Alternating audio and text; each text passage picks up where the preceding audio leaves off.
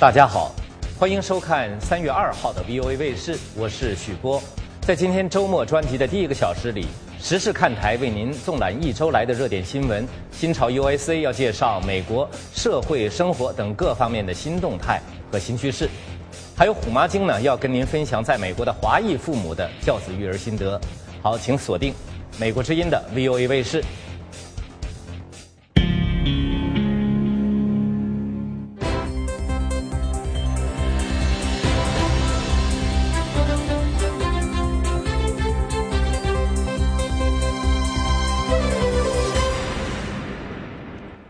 我们先来关注国际新闻。美国总统奥巴马签署政府自动削减850亿美元开支的行政令，由于国会和白宫无法就减少预算赤字达成替代方案，自动削减开始生效。虽然削减开支对全美造成的巨大影响要几个星期后才能感受到，但对人民的影响已经开始。一些联邦政府部门开始冻结招聘，并削减各种项目和计划的开支，以避免员工被迫无薪休假。一些公共服务部门的员工表示，他们已经计划为可能减薪做准备。经济学家们说，随着分段强行减斥计划的逐渐展开，贫困家庭和失业人员将失去福利。由于肉类检验人员减少，商店可能会出现食物短缺，货运可能被拖延，进口商品需求也将减少，这将损害美国的贸易伙伴。在五角大楼，美国国防部长哈格尔说，预算的不确定性给军队执行任务的能力带来危险，包括海军的飞机将不得不停飞，空军将减少飞行时间，陆军也将减少训练时间。叙利亚反政府军领导人伊德瑞斯说，他的士兵需要的是来自美国的武器，而不是食物和绷带。伊德瑞斯在接受美联社采访时说，他需要反坦克和重型防空武器来阻止阿萨德总统的军队消灭叙利亚人民。他说，美国计划给予叙利亚反政府军的非致命援助物资无法让他们取得胜利。华盛顿本星期宣布，美国将第一次直接为叙利亚反政府军提供6000万美元的非军事援助。星期五，抗议者们试图阻止柏林墙最后几段残墙中的一段被拆毁。20多年前，这堵冷战时期标志物被基本拆毁。星期五，大约有200人聚集在一堵名为东边画廊的大约1.3公里的残墙前。这堵墙上画满了大型的壁画。开发商开始在东边画廊附近开发建造新房屋。抗议者们挥舞写着“柏林正在出卖自己和它的历史”之类的标语牌。警察说，星期五晚间拆毁那座墙的计划已经被暂停了。委内瑞拉副总统说，身患癌症的委内瑞拉总统查韦斯仍在加拉加斯一所军队医院接受化疗。副总统马杜洛星期五晚间首次透露，查韦斯12月在古巴医院接受了第4次手术后已经开始化疗。反对派人士指责政府在查韦斯病情上说谎，委内瑞拉官员则驳斥总统已经去世的传言。查韦斯10天前进入首都加拉加斯的一所医院，之前查韦斯在古巴医院接受了2个月的治疗。由于健康状况不佳，查韦斯今年1月份错过了自己第4任的总统宣誓就职仪式。好，以上就是 VOA 卫视今天第1个小时的重点国际新闻。稍后呢，时事看台要为您纵览1周来的热点话题，请不要走开，我们马上回来。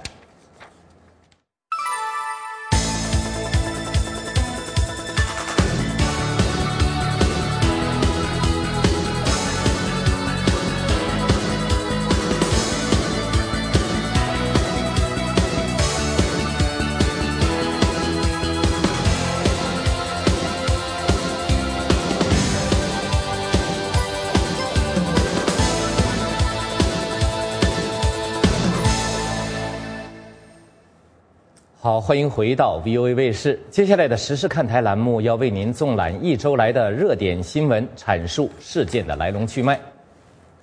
罗马天主教教宗本笃16世星期三，也就是他辞职生效的前一天呢，在梵蒂冈圣彼得广场向成千上万的人告别。在这位近600年来首位请辞的教宗向人们说再见的时候，美国之音记者佩森在现场目睹了这一切。85岁的教宗本笃最后一次坐车经过广场的时候，信徒和好奇的人争相目睹教宗和他的招手。后来他对现场的信众和全世界的电视观众说，他经历了一些困难时刻。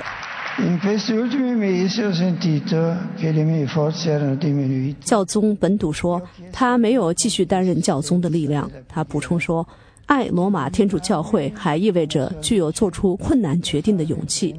他敦促天主教徒永远把教会的利益放在自己的愿望之上。教宗本笃一直艰难地对付仍然在持续的神父性侵丑闻、数千份令人难堪的文件被泄露，以及欧洲天主教信仰下滑的问题。在现场对天主教会的未来有特别兴趣的一个人是罗西卡神父，他是加拿大一个天主教电视网络的主任。他具有的谦恭、判断力和智慧，使他意识到我已经尽力而为了。这个位置如此特殊，他需要能量远见，需要四处行动和健康，而我已经不具备这些了。众多人群中的其他天主教徒也对教宗的决定表示赞同，他们也猜测教宗的继任者是否会第一次来自欧洲以外的地方。我们认为天主教必须有一位领导人，这位领导人其实可以来自世界上的任何一个地方。他来自哪里并不重要，更重要的是他的能量和他祈祷的力量。负责选举教宗本笃的继任者的红衣主教已经聚集在罗马，预计他们在3月中旬会做出决定，届时新的教宗正好可以主持圣周和复活节的活动。与此同时，从星期四晚上开始，天主教会将在近600年的历史上首次有一位仍然在世的前教宗。教宗本笃说，他将以他所说的新方式继续成为教会的一部分。他希望信众记住他，并以一句简单的“谢谢你”结束了他的告别。信众对他报以热烈的掌声。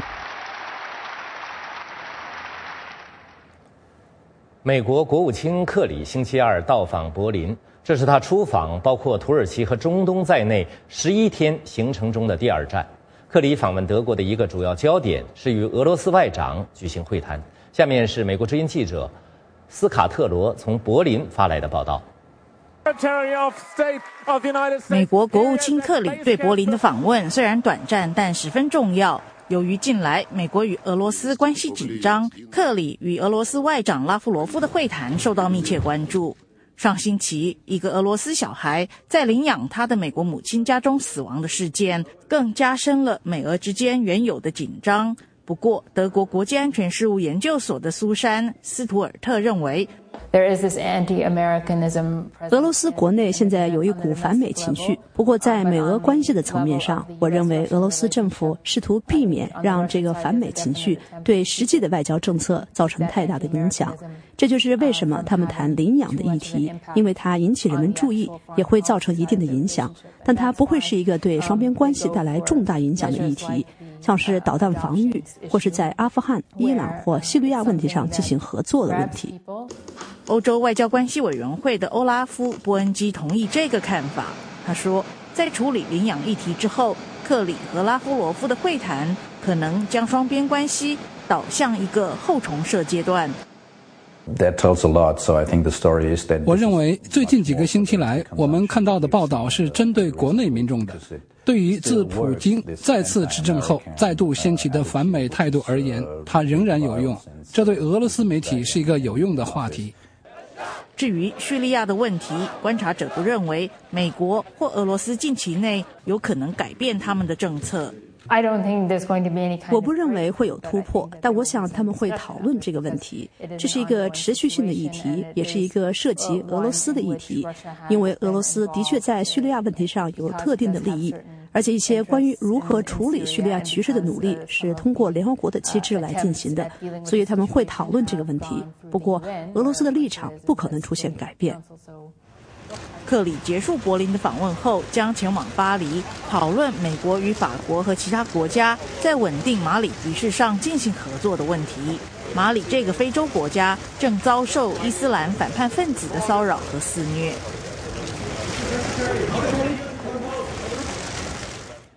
韩国前独裁者朴正熙的女儿朴槿惠星期一宣誓就职，成为韩国第一位女性总统。下面请看美国之音 VOA 卫视的报道。朴槿惠在首都首尔面对7万民众宣誓就任总统，她是韩国自1948年开始实施总统制之后第11任总统。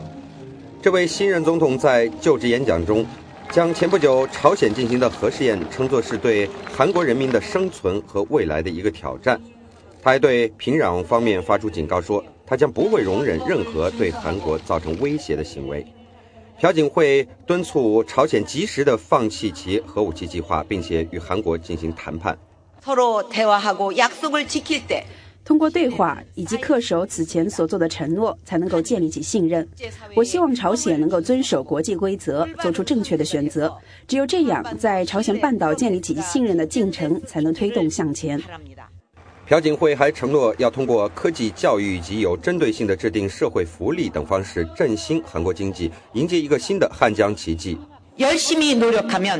我制定的一项关键的经济目标是要保障让每个努力工作的人都能够站稳脚跟，通过制定政策对中小企业提供支持，让这些企业能够和大公司一道共同繁荣。1979年，也就是朴槿惠就任总统大约33年前，他的父亲被警卫市长开枪打死。朴槿惠的母亲于1974年被行刺者开枪打死之后，他曾经行使过第一夫人的职责。美国之音 VOA 卫视报道。星期五是韩国独立运动纪念日，节日庆祝期间，韩国与日本就岛屿主权问题的争端成为焦点。下面请看美国之音 VOA 卫视的报道。星期五，韩国民众身穿传统服装走上街头，以各种方式参加独立运动纪念日的活动。身穿韩服的儿童在街边向行人挥舞着国旗，并以街头演唱的形式纪念在韩国的独立运动中反抗日本统治的先辈们。参加传统民钟礼的首尔市议会的议长金明洙说，我们来到这里是为了颂扬那些为了国家独立而捐躯的爱国者，以及他们高尚的爱国主义精神。我们要在这一刻要提醒所有的韩国人热爱我们的国家。这次庆祝活动正值韩国和日本因为岛屿主权问题关系紧绷的敏感时期。参加游行的54岁的家庭主妇金南柳希望这一次纪念活动能够让年轻人关心有争议的岛屿主权。我希望这次纪念活动能让年轻一代人有历史观念，保护我们的主权，加强主权意识。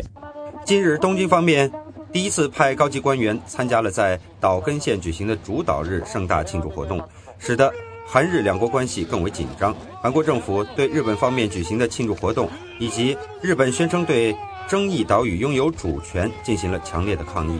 韩国总统朴槿惠在独立运动纪念日发表了讲话，要求日本承担历史责任。日本内阁官房长官梁英信家立即做出了回应。两国间存在难以解决的问题，但是我们希望互相理解对方的立场，抓住新一届政府刚刚成立的机会，与韩国建立起面向未来和多层面的关系。与此同时，一些韩国抗议人士星期五在日本驻首尔大使馆外举行了集会，抗议日本对争议岛屿的主权要求。美国之音 VOA 卫视报道。美国参议院星期二表决通过了前参议员查克·哈格尔的国防部长任命案，但观察人士指出，新任国防部长将面临诸多挑战。美国之音 VOA 卫视的报道。参议院通过了对这位前共和党参议员的任命，这项最后表决得来不易。2星期前，参议员共和党议员推迟了对哈格尔提名的表决，他们质疑哈格尔对中东事务的立场以及美国核武的规模。但共和党最终搁置争议，表示他们将不再拖延这场提名表决。民主党人参议员莱文说，奥巴马总统需要一个他能够信赖、能够提供最真实建议、刚正不阿、对军队部署、决策有充分了解的国防部长。现在是结束对五角大楼领导层不确定性的时候了。现在是通过哈格尔作为美国下一任国防部长的时候了。我希望参议院两党能尽快达成这个目标。奥巴马总统赞扬参议院的表决，他表示，美国将拥有一位我们国家所需要的、我们部队所应得的领袖。哈格尔将接替即将退休的帕内塔。哈格尔是美国第一位执掌五角大楼的越战老兵和退役军人。美国之音 VOA 卫视报道。星期四，严重雾霾笼罩之下的北京又遭沙尘大风暴的袭击。下面是 VOA 卫视的报道。星期四上午10点，美国驻北京大使馆所监测到的 PM2.5 空气指数已经接近500。稍后，中国官方公布的在北京不同地区监测数据也在250到400之间。PM2.5 指数超过300，就被认为会对人体构成严重危害。世界卫生组织所建议的指数是每天不超过20。上午11点左右，大风又卷着黄沙开始席卷北京，北京由雾霾污染转变为沙尘污染，天空由灰白转为土黄。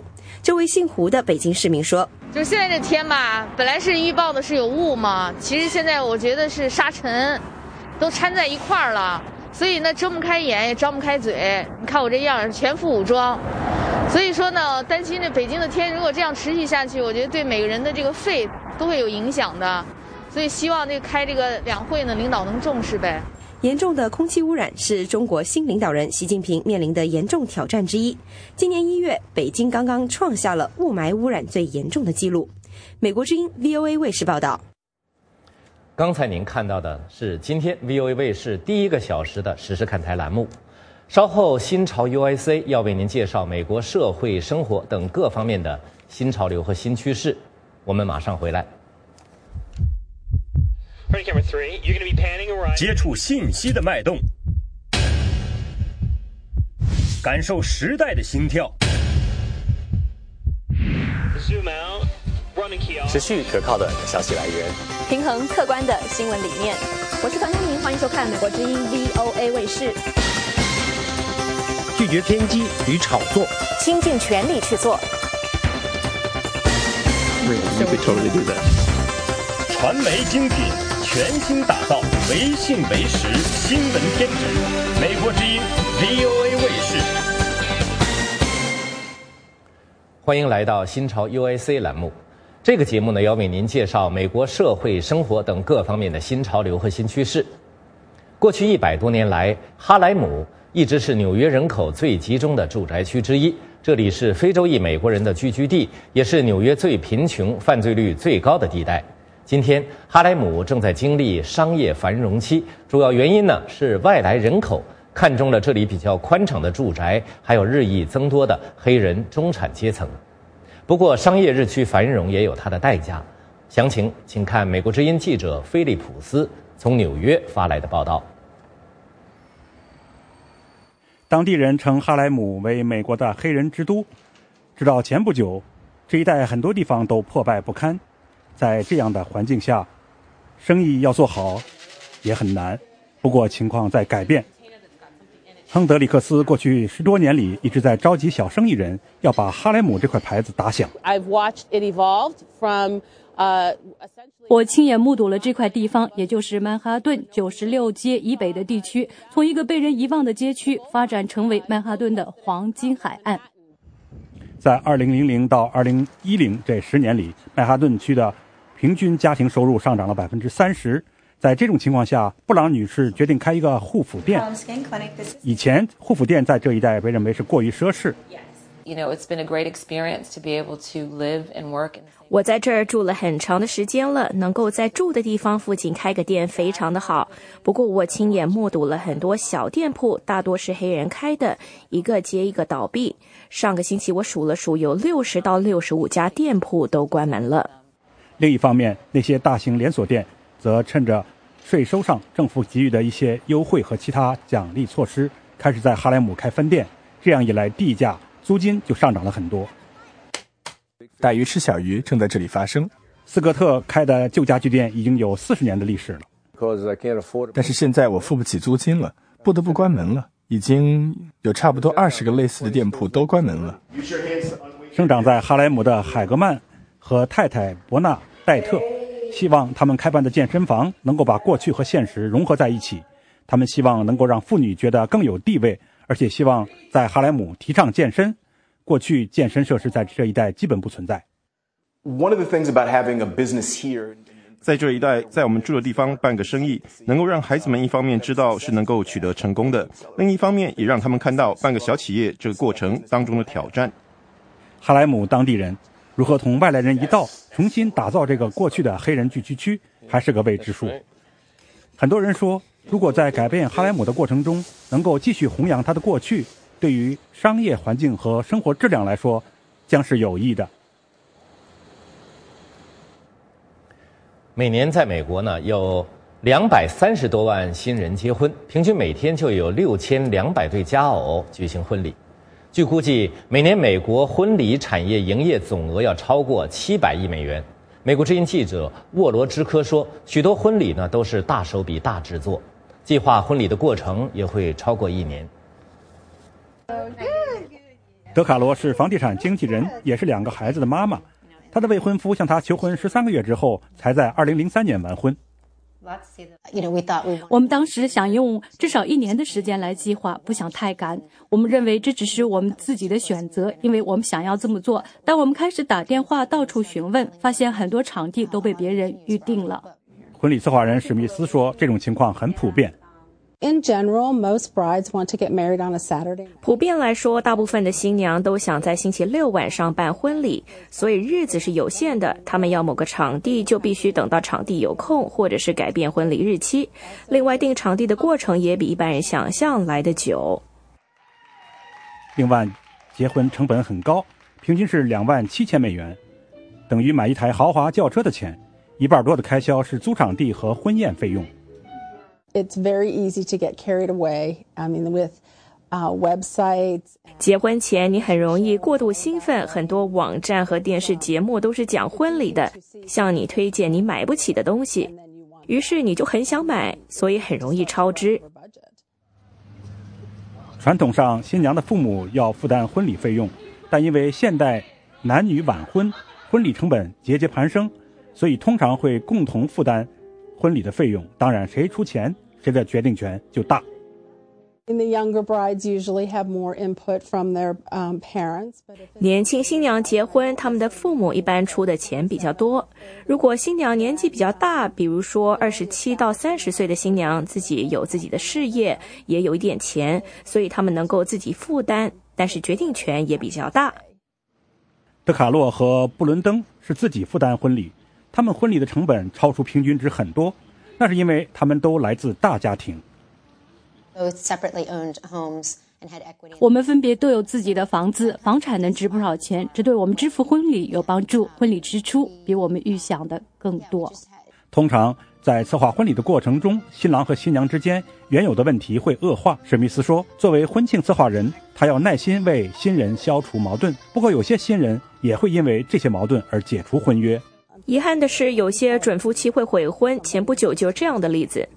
德卡洛和布伦登顺利成婚，他们的婚姻已经度过10个年头。德卡洛说，虽然婚礼昂贵，但他不后悔花了这些钱。那场婚礼让我们乐不可支，婚礼的一切都非常的顺利，那天过得真快，一眨眼就过去了。我们说，天哪，婚礼结束了，钱的事我们没想那么多。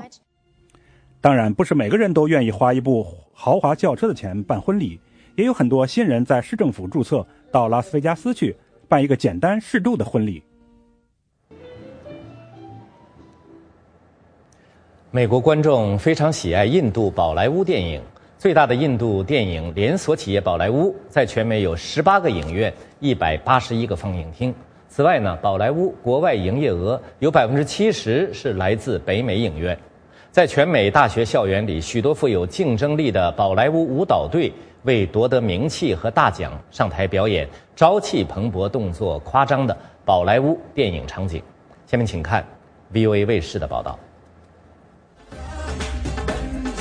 这是在印度的宝莱坞电影表演吗？当然不是，这是第12届伯克利宝莱坞舞蹈大赛，这是由加州伯克利大学所举办的大学舞蹈大赛。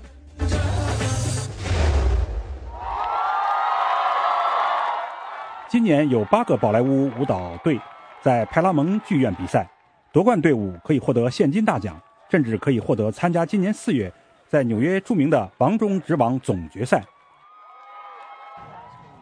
在今年的众多队伍里，有20人组成的密西根大学 Mansfield 队，他们是参赛队伍中跋涉距离最远，横跨3700公里参加比赛的。跟其他队伍比起来，他们是新手，也就是说他们处于劣势，赢得大奖的几率微乎其微。 Everyone to my left. 你们3个到那边去，这样是不是有点奇怪？队长尼尔的父母是虔诚的印度教徒，自从他离家上大学以后，他一直维系印度的传统。You're always kind of trying to find that sense of self, you know, at the same time connecting. 我总是在寻找自我，但同时父母牢牢维持文化传统的根，宝莱坞音乐是维系传统的好办法。团队精神让大学宝莱坞舞蹈大赛激烈竞争，也赋予了大家更强的竞争力。其他团队更有经验，他们也是抱着必胜的决心来到这里的。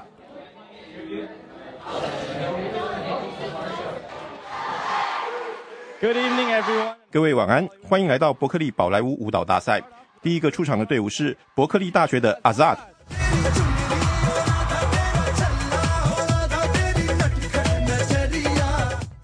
伯克利队曾夺得2011年王中之王。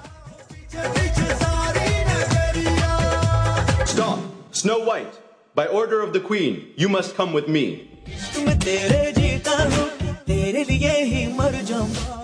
观众相当喜欢他们的表演。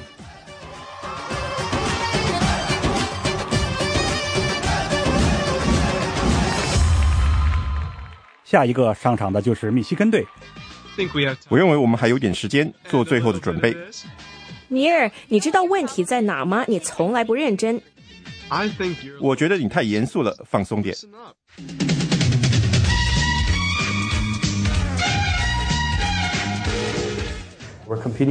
我们和全美最强的队伍竞争，这也迫使我们要表现得更好。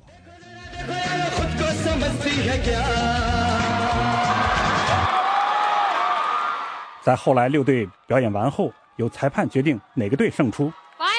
期待已久的时刻终于到来，获奖的是圣地亚哥加州左耳队。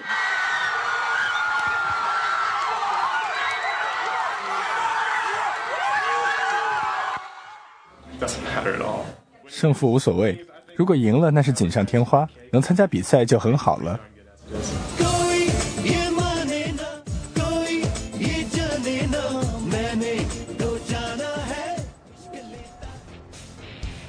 好，刚才您看到的呢是新潮 USA 节目，接下来您看到美国之音的解密时刻栏目，为您解开呢上个世纪中叶中国大饥荒之谜，看看当时中国领导人毛泽东和其他高层领导人都说了些什么，做了些什么，请不要错过，我们马上回来。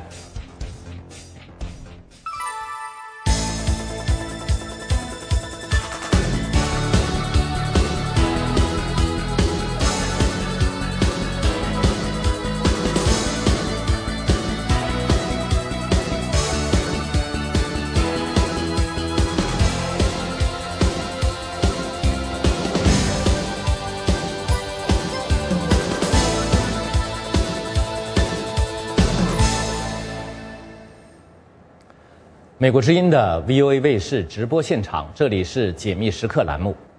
在上个世纪50、60年代那场大饥荒发生之时，中国最高领导人是毛泽东。显然呢，这场灾难与毛泽东关系密切。不过，中国最高领导层的其他领导人在其中发挥了什么作用呢？人们大都知道，当时中共中央政治局委员、副总理兼国防部长彭德怀在庐山会议上表达过不同意见，结果被撤职了。那么彭德怀究竟说了些什么而遭此大祸？其他领导人又说了些什么，做了些什么呢？1962年1月11日到2月7日，中共中央召开扩大的中央工作会议。由于参加会议的各级官员有7000余人，因此被称为7000人大会。中共第2号领导人刘少奇在会上指出，大跃进的失误是3分天灾7分人祸。中共领导人毛泽东认为刘少奇向自己的领导权威提出了挑战，因而十分不满。因此其千人大会被认为是毛泽东和刘少奇分裂的重要分水岭。当时毛泽东被迫承认，我们有时也是唯心主义的，例如食堂没有调查，没有听取群众的，过去的错误主要是中央和我负责，我负主要责任。毛泽东空洞的承认了一下，在前人的空洞的承认一下，他承认有两次，包括甘肃省的一个报告也提到他自己也要一起克服错误，但实际上他没承认，他从来没承认错误。彭德怀，中共中央政治局委员、副总理兼国防部长。1959年7月14日，在庐山会议期间，彭德怀给毛泽东写了一封私人信件，对大跃进中的浮夸风气和小资产阶级狂热性提出批评。当然，彭德怀的这封信并没有少唱赞歌。他说，大跃进的成绩是肯定无疑的，公社化不仅使我国农民将彻底摆脱穷困，而且是加速建成社会主义走向共产主义的正确途径。彭德怀只字未提毛泽东的失误，反而多处为毛开脱。然而毛泽东对彭德怀提出的温和批评大为不满。1959年8月2日，中共中央在庐山上召开8届8中全会，毛泽东指责彭德怀等人要攻击总路线，想破坏总路线，右倾机会主义在向着党的领导机关猖狂进攻，向着人民事业，向着6亿人民的轰轰烈烈的社会主义事业进攻。于是彭德怀等人被打成反党集团。周恩来和林彪在七人大会上完全是支持这个毛泽东的。在7000人大会上，周恩来说，主观上的错误要着重讲违反毛泽东思想，个别情况是我们供给的材料情况有问题，不能叫毛主席负责。过去几年是浮肿，幸亏主席纠正得早，否则栽的跟头更大，要中风。主席早发现问题，早有准备，是我们犯错误，他一人无法挽住狂澜。现在要全党一心一德，加强集中统一，听艄公的话，听中央的话，中央听毛主席的话。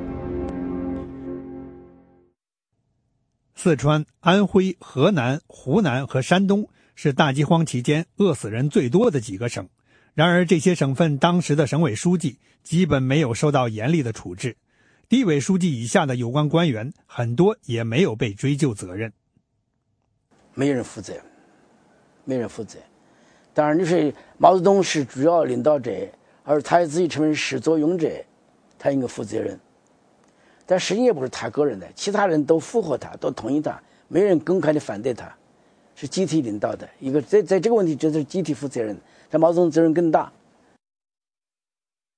中国农村饿死了几千万人，对此中共中央高层都知道，可是毛泽东是不在乎的。在1961年9月庐山的中央工作会议上，毛泽东曾经说过，错误就是那么一点，有什么了不得，人哪能不犯错误，人不犯错误天诛地灭。他后来还对他的侄子毛远新这样说过，任何时候我都不下追击招。请您继续关注美国之音解密时刻，大饥荒谁之过完整版。美国之音的 VOA 卫视稍后为您安排的栏目是虎妈经。这个节目呢，要从教育、生活和家庭等角度，请专家谈美国人、中国人和美国华人的教子育儿心得。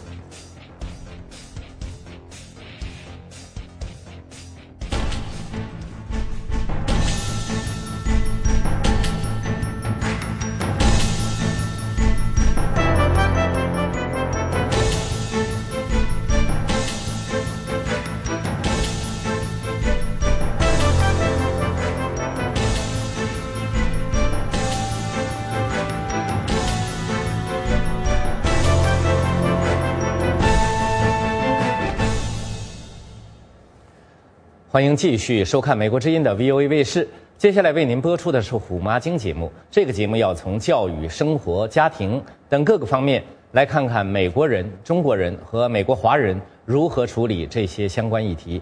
好，下面我们就把时间交给主持人赵婉成。今天的话题是培养孩子们的同情心。好，各位朋友，你好。欢迎收看《虎妈经》节目，我是赵婉成。我们知道，美国人刚刚欢度了感恩节，这个日子呢，特别让人心生感激之情，感激我们所拥有的以及别人对我们的帮助。可是呢，要向人们表达关怀、提供帮助，需要有一个要素，那就是同情心。所以这次节目中呢，我们就要特别来谈谈培养孩子的同情心。那么今天我们很高兴请到了精神科的医师邵小平。邵医师，谢谢您来哈。刚刚过完节，您就跑来帮我们上这个节目，提供您的专业知识，我们非常开心。那我们今天要进行很多讨论，您可以跟我们分享您的这个观点哈，还有您的这个实际看诊的一些经历。不过呢，我们要先在节目开始之前呢，先跟您讲一个故事。毕盖提家庭中心坐落在马里兰州巴尔的摩市的一个穷困街区。这座毫不起眼的房子为穷人提供热饭、粮食，也是妇女儿童收容庇护所。这个中心还提供教育、就业训练、辅导等等援助。中心创始人毕盖提小时候家境困苦，家人经常遭到父亲的暴力对待，他自己后来境遇坎坷。31年前的感恩节，毕盖提在自家厨房烹调火鸡大餐，招待无家可归的人。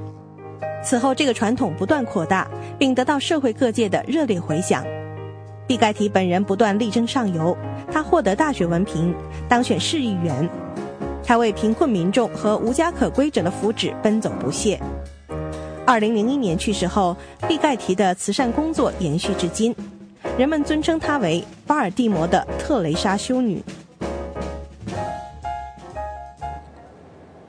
刚刚影片介绍了毕盖提女士，她已经过世，但是我对她呢一直是非常有感觉的，因为我采访过她。那么邵医师，我们今天在节目中呢谈到了同情心哈，刚刚毕盖提的这个故事哈，它带出很多的含义来。比方说，她第一次在家里自己做这个火鸡节大餐的时候，其实她很穷哎。这个故事里面有没有讲了一个小背景故事，就是她当年呢，她买了5毛钱的彩券呢，结果中了240块，不要忘记了31年前呢，所以她有那个钱哈来做那个晚餐来招待人。可是呢，事实上这个感觉还有这个需要，他发现越来越强烈，所以呢，就讲到了他如果没有同情心的话，他恐怕不会去伸出那第一步来呀，对不对？对，讲得很对很多人可能会赚钱，还赚得很多，但是呢，如果你没有同情心呢，他是不会把自己仅有的那一些钱去做对别人有益的事情。对，这就充分体现了毕盖提女士的非常强烈的同情心。是，那讲到同情心啊，您可以谈一谈。我们知道同情心，大家都觉得这种感觉是不是？但事实上它还有更广泛的含义吧？对，同情心呢，一般从英文角度来说，它有2层含义，一个叫 empathy，一个叫 sympathy。那 empathy 呢，就是说他对别人的一种对别人的感觉的，你能够站到别人的立场上看他的感受，将心比心。那么然后呢，sympathy 呢，是这个 empathy 的一个等于延伸。他然后呢，不仅能够感受到别人的苦恼和别人的需要，他能够伸出手来就是提供别人所需要，就是给别人提供帮助，就实际跨出去那一个感觉那一步了哈，你采取的行动了哈。对。那讲到同情心，其实你有这个心意的话，第一个就应该是好事了哈。但是讲到说第2步是跨出去，但你跨出去以后，你能够做多少，然后尽到多少的力量，然后呢，怎么样去感受别人的感觉哈？这其实是一种能力，是吧？对，这是一种能力。这其实也是这种能力呢，是从小培养的它是一种其实是情商的一个部分。是人的情商的一个部分。很多时候呢，我们知道培养孩子呢很强调这个智商，但是呢情商非常重要。你没有这样一种能力，将来你在社会上呢为人处事，还有你工作的成功，可能呢都会受到你没有足够情商的影响。然后呢，这个能力呢对我们整个社会的发展也是非常重要。对，讲到说对个人来讲哈，您刚刚讲这个同情心还有这个移情作用，是不是？你感受别人的感受哈。对。所以呢，我在想，如果是比方说你今天我看你来上班的时候，你好像蛮伤心的，或者好像很不快乐，也许很关切问一下你怎么样啊，什么事什么我可以帮你啊什么的，你会感觉到说我对你的关怀，你可能马上就觉得好一点了，对不对？对。然后还有就是说家人的相处，夫妻之间相处，如果我对你很关怀、很体贴的话，那这关系就会有很大的改善。所以这个其实是一种。可以说是融合还有促进的一种能力，对不对？一种交合剂，是不是对于这所谓的这个社交能力、社会能力是一个非常重要的一个元素在里头？这是一个非常重要的元素。就听你刚才这样说呢，就是说其实它是一种资源。哦，它其实你如果能够同情别人，是一种促进社会进步的一个资源，也是促使家庭和睦和你个人成长的一个很重要的一个。我们认为它这个就是说是同情，是一个我们认为它是一个 catalyst。那催化剂，对，很多事情正向发展的一个催化剂。对孩子的发展来说，不仅是个催化剂，还是一个必经之途。所以呢，英文叫 stepping stone， 它是一个必经之途。你如果能够就是正常的成长得很成功，你必须要有这么一步，能够懂得什么叫同情。对，不过我们不是有一句成语说嘛，这个怜悯之心人皆有之啊，恻隐之心人皆有之。那是不是就意味着就是说，这个同情心其实是天生就有的？这是个很有意思的哈。我们以前呢，就是中国的古代讲法，就是人之初性本善，也有人说人之初性本恶，这样哈，有这样的讲法。但是从现代科学角度来说哈，从我们的学习，从社会心理学角度，有科学家发现呢，小孩一般呢很小几个月，他们就会有这样一种感觉，对自己同样人的感觉。比如说一个孩子哭，另外一个孩子有的时候也会哭，那么他就开始有一点点，但是他不能表达。但到2-3岁左右呢，他们有的时候就能够更多的感觉到其他小孩的感觉，有这样的。但是呢，这个就是说是，好像从这个角度来说，我们是从神经科学角度来说，我们是有这样基底在里面的，人是有这样的一个基底。对，所以您认为就是说，从神经科学角度来看，其实人可能就是天生有这样的，但是后天你还要去扶持他，去发展他，是吧？对，因为你想每个人呢，生下来是我们有这个基底，但是每一个人并不是完全一样。就是你看个人性格也不一样，这个可能和遗传有关系，但是跟这个后天的教育也影响非常大。说起来，父母的角色还是很重要啊，非常重要，非常重要。对，那么讲到说这个后天要来扶持的话，那可能就是说要教导他哈。那么我们下面来看一个影片，因为呢我在采访的时候呢，有位高中老师就跟我谈到了这个同情心哈，如果采取行动以后会有什么样的情况？我们来看一看这位高中老师他是怎么说的。Last year I brought 8 students with me. And so 去年我带了8个学生来这里做义工，8个学生回去之后跟同学们分享了他们的经验、感想以及反馈社区的目的。今年愿意来做义工的学生一下子增加到了21个人。有时候学生们不理解有些人的境遇不如他们，需要食物以及各种帮助，因此我要学生懂得付出是很重要的。孩子幼年时就学习给予和付出，这么做的意义，以及他们能从中学到什么。希望他们长大之后，这种精神能够一直持续下去。我自己上中学的时候开始做义工，这已经成为我生活的一部分。每到放假的时候，我都去当义工。圣诞节前到救世军去帮忙，还带学生一起做。今天的我有一部分就是这种经验造就出来的。这位老师的谈话呢，是我在毕盖提家庭中心去采访的时候看到他带了一票学生哈。那么刚刚我们谈到这个，他说8个人变成21个人呐，而且呢，学生回去以后分享这个经验哈，就已经出了这么样多的学生的反响。那天学生来做义工的时候，那一群女孩子、男孩子很开心的，可见就是说你帮助别人，还是让自己觉得很快乐哈。那么讲到这个学习哈，同情心呢，是要经过实践来的。那么邵医师，您觉得哈，要学习，老师可以教，对不对？那学校也可以教。现在美国学校系上有一些做法来鼓励学生走出去，来帮助别人的。是的，是这样的现在美国学校，比如说像你高中毕业，或者你要积累一定的这个就是社会服务的时间时数，对，大概有75到75小时，好像75小时，对，这个就是说，从美国社会从这里面，他已经很注意到培养同情心其实是教育的一个部分。那么我觉得就是说，从家庭来说，这也是非常重要的一个部分。是，父母亲的责任很重大的哈，怎么教孩子学会，可能要从很小时候就开始了哈。您可不可以给我们提供一些意见啊？父母怎么教？我觉得呢，就是说是父母是孩子的第一个老师或者第2个老师吧，父母。那么所以呢，对于教育孩子的这个同情心是非常重要的。那么我们说是言传身教从父母角度来说，言传呢就是说很小的事情，点点滴滴的小事都要注意培养孩子呢。不能光想自己，还要想到别人。就是包括在同样一个情况下，如果只有1瓶水的时候，家里全家都在的时候，看看这个是大家都渴了，看看是不是要提醒孩子哈。因为一般独生子女呢，我们觉得这1瓶水，那当然就是孩子喝了。那么有的时候我们还是要提醒孩子，其他人也有需要。这就是从最点点滴滴小事开始。然后呢，父母自己也要经常，如果看到别人有痛苦，有的时候会跟孩子一起谈父母是怎么感受的，是怎么处理的，这样就是这个就是潜移默化吧。慢慢的来，这样慢慢就让孩子学习。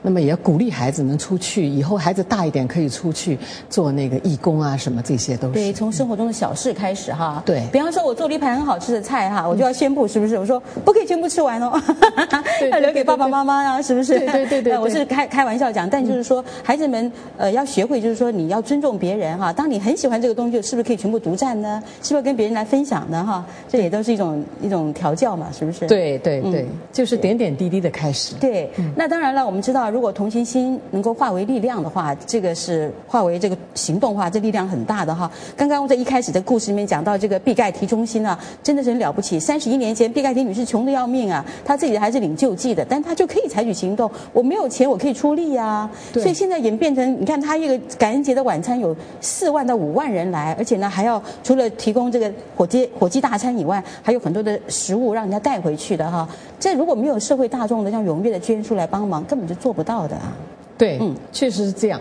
这个就是需要一个整个我们对孩子的教育呢，就是孩子能够有一个孩子去做，就像刚才我们那个故事里面那位老师那个开始8个孩子，如果有8个孩子先开始，然后你对其他孩子有影响，然后21个孩子参加了，所以呢，这个整个社会你就可以就越来越多的人都投入到这样一个有意义的活动里面去，这个对整个社会的进步，对孩子的身心健康都是非常重要的。是。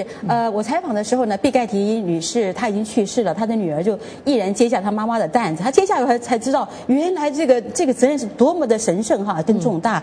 因此呢，毕盖提女士的女儿她呢也接受我的采访，她就谈到了下面的这个故事，我们来听她怎么说。我们得到的帮助真是太大了，这么多人伸出援手前来帮忙，打电话关切，送来食物，这些帮助让我们感到非常谦卑。是的，同情心是可以教会的。我认为同情心还有感染力，因为你看到你的朋友对别人同情怜悯，你就会觉得很感动。这么多的帮助表现了巴尔的摩人和马里兰人巨大的爱心，每个人心中有那么多的爱。今年的情况很严峻，需要我们帮忙的人数比往年增加很多，尤其是老年人。再加上不久前飓风的损害，整个状况让我们的担子非常沉重。但是我非常乐观，有我信奉的上帝在，就一定能够度过难关。何况还有人们爱心的支撑。人们爱心的支撑的确是一股很大的力量他们有一段时间毕盖提中心几乎是要关门的，后来源源不断的援助和涌入了。的确，同情心化为行动以后，你可以就像他讲的，是可以感染的有感染力的。对的。同情心是有很强的感染力一般来说呢，我们人从这个社会心理学角度，还有一个叫 conform， 就是保持一致。如果你看到譬如说有几个人他帮助其他人了，那大家看到呢，这个是一个很好的行为，很多人都会来加入。这个就是有这样一个倾向，这个是社会心理学上面也会这样。是我老举这个必盖提中心的例子，因为的确是非常非常感动我的哈。那么我看到那么多人去啊，然后送食物来帮忙啊、捐钱啊等等之类的，所以呢，每一年到了感恩节前后啊，又特别是之前哈。这巴尔的摩市好像就动起来了，就是大家特别想到说，在这个天寒地冻的时候，有很多人需要帮忙哈，那同情心好像一下就激发出来了。所以我就想到，这个同情心其实也是一种文明社会的表征啊，是不是？是的，同情心是文明社会的表征。从心理学角度来说呢，我们社会还有从这个就是进化角度来说，我们人一开始的时候，我们首先要保持我们有温饱，温饱是第一步。那么我们一开始呢，就是有了温饱以后呢，我们就开始要考虑到就是整个社会的进步、社会文明。所谓社会进步和文明呢，就是要考虑到社会的和谐和感觉到快活。那么这个感觉快活和文明呢，就是说是我们不能光看到别人受苦，我们自己在那边快活。那么这个就是整个社会的和谐，还要依赖于整个社会的稳定和社会的大家文明相互帮助嘛。所以呢，这个就是说做义工啊，这一些个都是能够使我们达到那一个朝前走一步。对，没有想到同情心3个字哈，有这么多的内涵在里头。对，的确的，当我们这个接受别人的帮助的时候，我们老讲应该感恩图报啊。但是呢，当你帮助别人的时候呢，你应该抱持什么样的心态呢？你发挥你同情心的时候，你应该怎么想自己呢？我觉得，如果你去帮助别人的时候，是不应该要求回报，因为你想，你帮助的人，他们真的是需要帮助，他们有苦恼需要帮助，这个是同情心的定义。你提供帮助给需要的人和有苦恼的人，那么人家正好是在最困难的时候，我觉得呢是不应该要求回报的，而且呢，就是如果你想一下，这个其实你已经得到了精神回报，你可能没有物质回报，你帮助别人，你应该感觉很好。首先，你是一个很正直的人，如果你能够认为自己是很正直的人，是最大的回报。所以从神经科学的角度，从您的专业来看的话，帮助别人让自己获得的那种精神的快乐是无法衡量的哈。对，这是无法衡量的。这个呢，就讲到有点具体的，就是说，在我们的前脑呢，它就会有那种多巴胺释放，它是一个神经这个叫是回报通路，那回报通路就激发起来，那你就会感到很高兴、很快活。这种快活是没有金钱或物质能来衡量的。谢谢邵医师给我们做这么精辟的分析啊！真的，我们讲说啊，锦上添花的确是可喜哈，但是呢，雪中送炭呢是更能显出人间的温情的。那么有了同情心，就会去关怀体贴别人，这是一种好品格。但是这种好品格啊，是需要从小得到父母的这个教导，还有学校的教导哈，还有父母的扶持哈。所以我们父母就像您刚刚讲，应该做一个好榜样啊，带着自己的孩子来发挥同情心，然后呢，让这个社会更加的美好。非常谢谢邵医师今天跟我们谈到了这么多，好，谢谢您收看《虎妈经》节目，我是赵婉成，再会。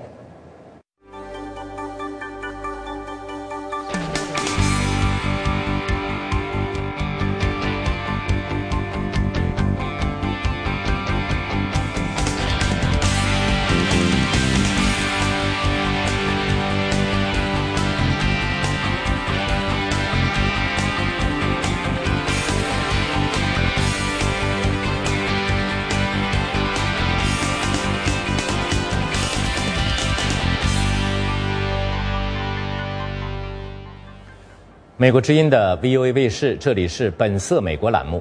麦当劳是全世界最大的跨国连锁快餐厅，那么它成功的背后有怎样的故事呢？它对美国社会有怎样的影响？请看最新一期的《本色美国》。小时候上培优班，每次考试得了好成绩，妈妈都会带我去吃著名的西餐厅麦当劳。当时觉得这是莫大的荣誉。然而在美国，麦当劳是否也是同样的了不起呢？让我们跟着摄影机镜头一起去看一看吧。麦当劳是全世界最大的跨国连锁餐厅，主要售卖汉堡包，同时也售卖薯条、炸鸡、汽水、冰品、沙拉、水果等快餐食品。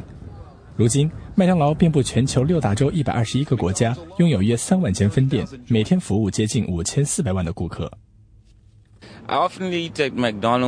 我经常吃麦当劳，大概1星期2次，每几个星期1次。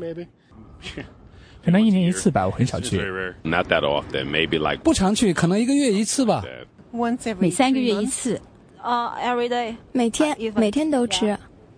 1940年，理查麦当劳与莫里斯麦当劳在美国加利福尼亚州的圣贝纳迪诺开设了第一家麦当劳店。1948年，麦当劳引入快速服务系统，将生产线的观念引进汉堡业，以快速标准的方式烹煮生产汉堡，建立了快餐店的原则。2002年，麦当劳卖出了第1000亿个汉堡。如今，麦当劳不仅是全球最有价值的餐饮品牌，也代表着一种美式的生活方式。大多数麦当劳快餐厅都提供柜台式和得来速式2种服务，这样顾客既可以在室内就餐，也可以驾车在门口点菜，然后绕过餐厅在出口处交费取餐。除了方便之外，麦当劳快餐第一联的价格也是吸引顾客的原因之一。普通的原味汉堡和鸡肉汉堡只要99美分。我喜欢他们食物的原因是因为价格公道。我是个学生，所以总在找买得起的食物。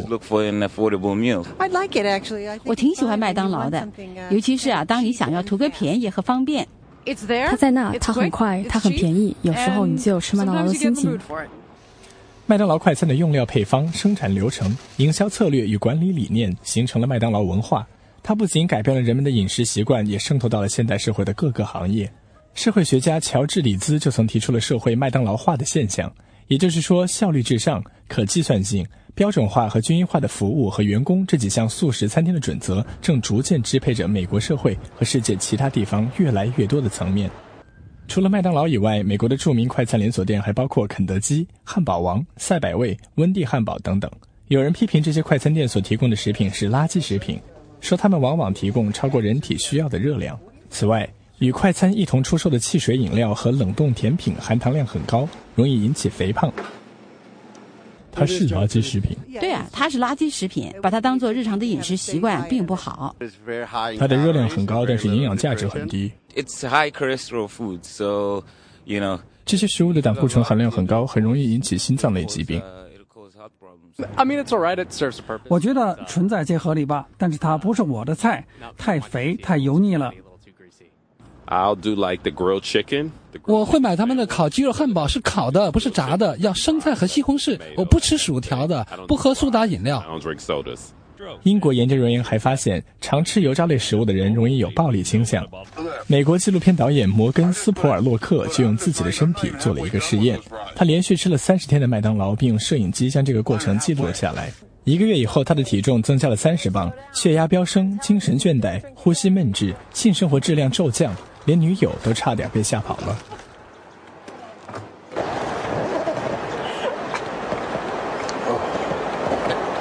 根据约翰霍普金斯大学的一项研究，到2020年，美国将会有75%的人口体型肥胖。我觉得人们应该多运动，多吃健康的食品。但是吃健康的食品是很昂贵的，这是问题所在。肥胖是个很大的问题，很多人都需要努力解决。在我们的文化里，这是一个大家不愿谈论的话题，但这是健康问题的主要来源之一。这是我们国家需要严肃讨论的一个问题。可能对美国人来说这是个很大的问题，但对我们来说不是。然而麦当劳认为过量食用快餐是个人因素，如果适量食用是不会胖的。我觉得麦当劳跟肥胖没有任何关系，这是个人的选择问题。他们在这儿卖快餐，并不意味着你必须要来吃，所以你不能怪麦当劳。像我1个月只来1次，但有的人每天都来，或者1周2-3次。如果你已经开始担心体重了，那么你不应该把麦当劳作为饮食的第一选择。并且麦当劳的菜单上会明确地指出食物所含的热量、脂肪、碳水化合物以及蛋白质含量。上世纪90年代，麦当劳进入了中国市场，并在深圳开设了第一家分店，很快便如雨后春笋般散布到了全国各地。到2013年，麦当劳在中国将突破2000家。今年，中央电视台315晚会曾报道，北京麦当劳三里屯店不遵循麦当劳营运标准，没有将超过规定保存时间的炸鸡翅扔掉。有趣的是，这一消息曝光之后，麦当劳生意依旧火爆。而讽刺的是，消费者里竟然还出现了力挺麦当劳的声音。没有使用不良原料，不用地沟油，而中国哪家国产餐馆能够保证炸了鸡翅以后1天会扔？根据微博上的一项调查显示，48.2%的中国消费者表示会继续消费麦当劳。VOA 卫视记者金刀华盛顿报道。好，以上就是 VOA 卫视今天第1个小时的节目，我是许波。在下一个小时的节目里呢，我们要继续为您播出《我美国人》、美国万花筒和走进美国等栏目。下面带您去看看美国太空探索科技公司的商业飞船近日在美国佛罗里达州发射升空的画面。请不要走开，我们马上回来。3, 2, 1, and liftoff of the Falcon 9 rocket and Dragon. SpaceX continues America's mission to resupply the International Space Station from U.S. soil.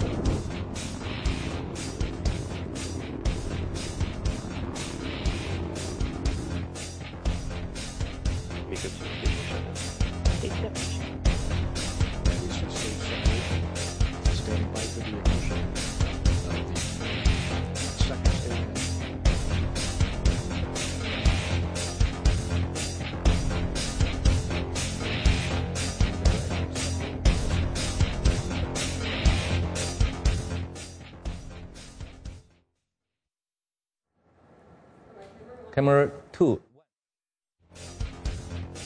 好，这里是 VOA 卫视3月2号的周末专辑，我是许波，欢迎回到直播现场。今天第2个小时的节目，除了国际新闻和时事看台之外，我美国人栏目介绍第一位登上世界当代艺术大师宝座的亚洲人。美国万花筒要带你去观赏美国和世界各地的文化、体育和娱乐新闻。走进美国呢，要为您介绍春节期间中国留学生的思乡情节。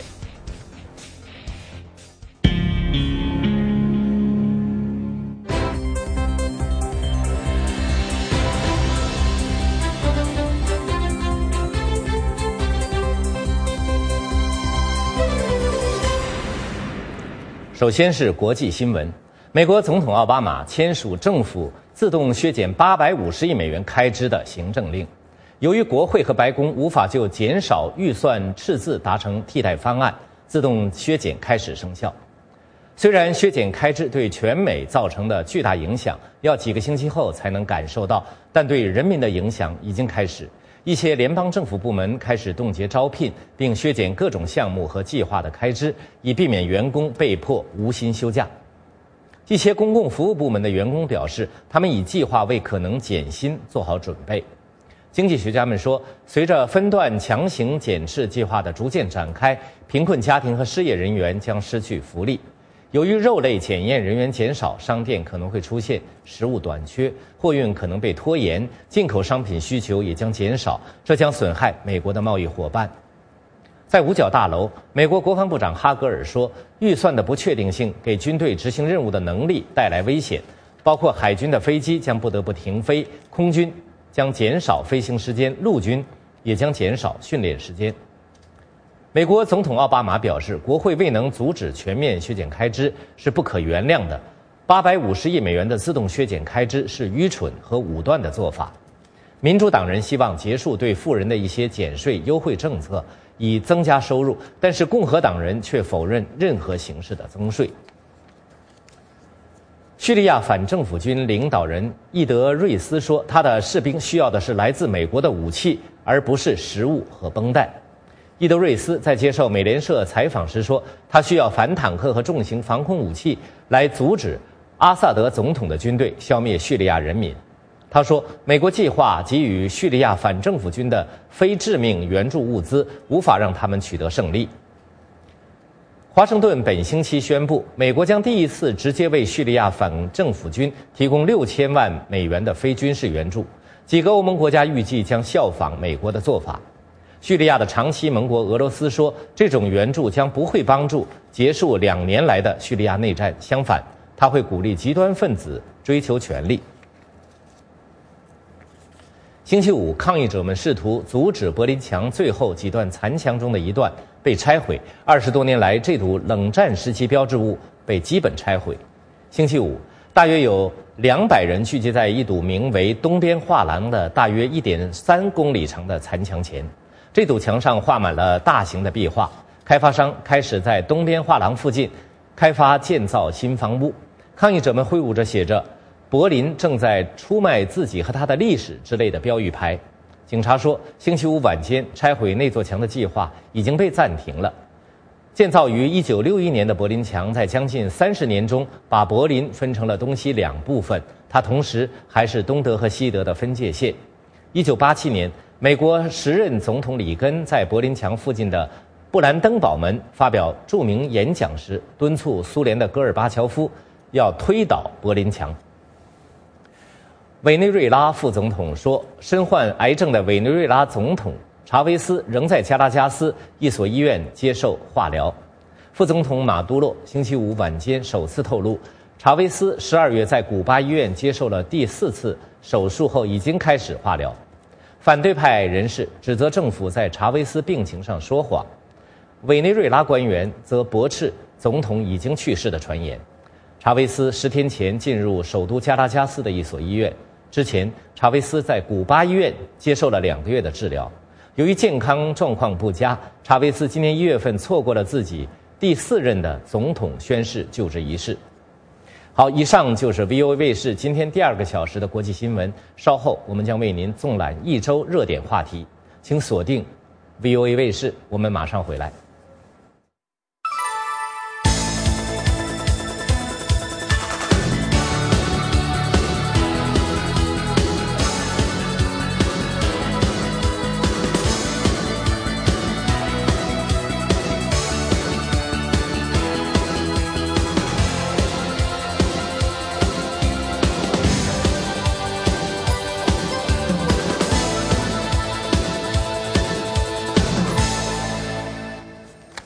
美国之音的 VOA 卫视，接下来的时事看台栏目要为您纵览一周来的热点新闻，阐述事件的来龙去脉。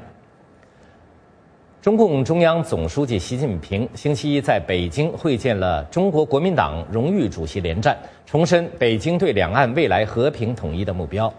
华盛顿分析人士说，中国对台湾的最终目标是要以他所设的条件来终止台湾实质独立的现状。下面是美国之音记者钟晨芳的报道。中国官方新华社报道，习近平在会见连战和随行的台湾经济文化和宗教界代表时强调，继续推动两岸关系和平发展，促进两岸和平统一，是新一届中共中央领导集体的责任。这是习近平担任总书记之后，首度对台湾重要来客阐述北京新领导班子对台政策的基调。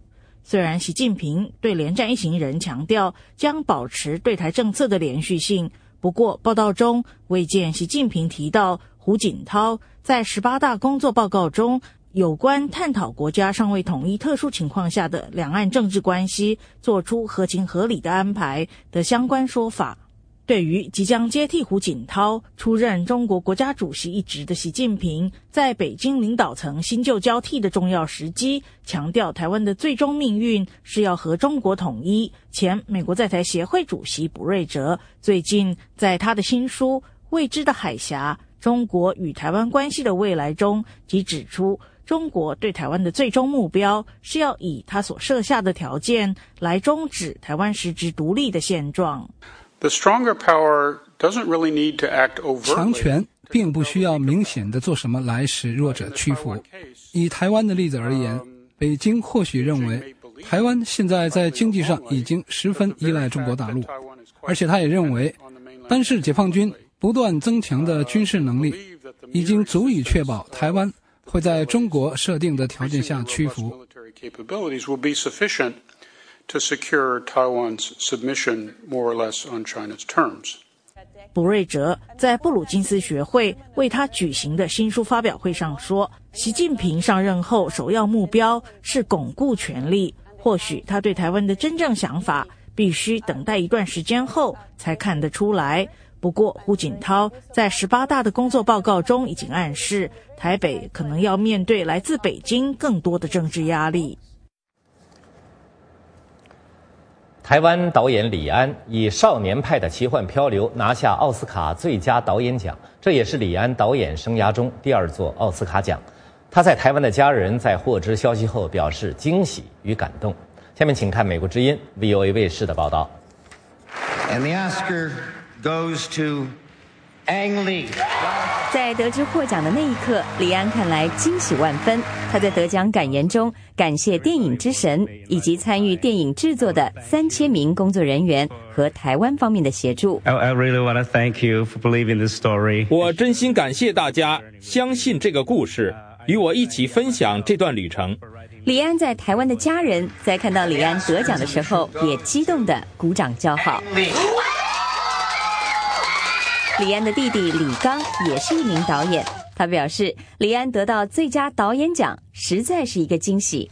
他以为《少年派》这部电影并不是好莱坞主流会喜欢的主题。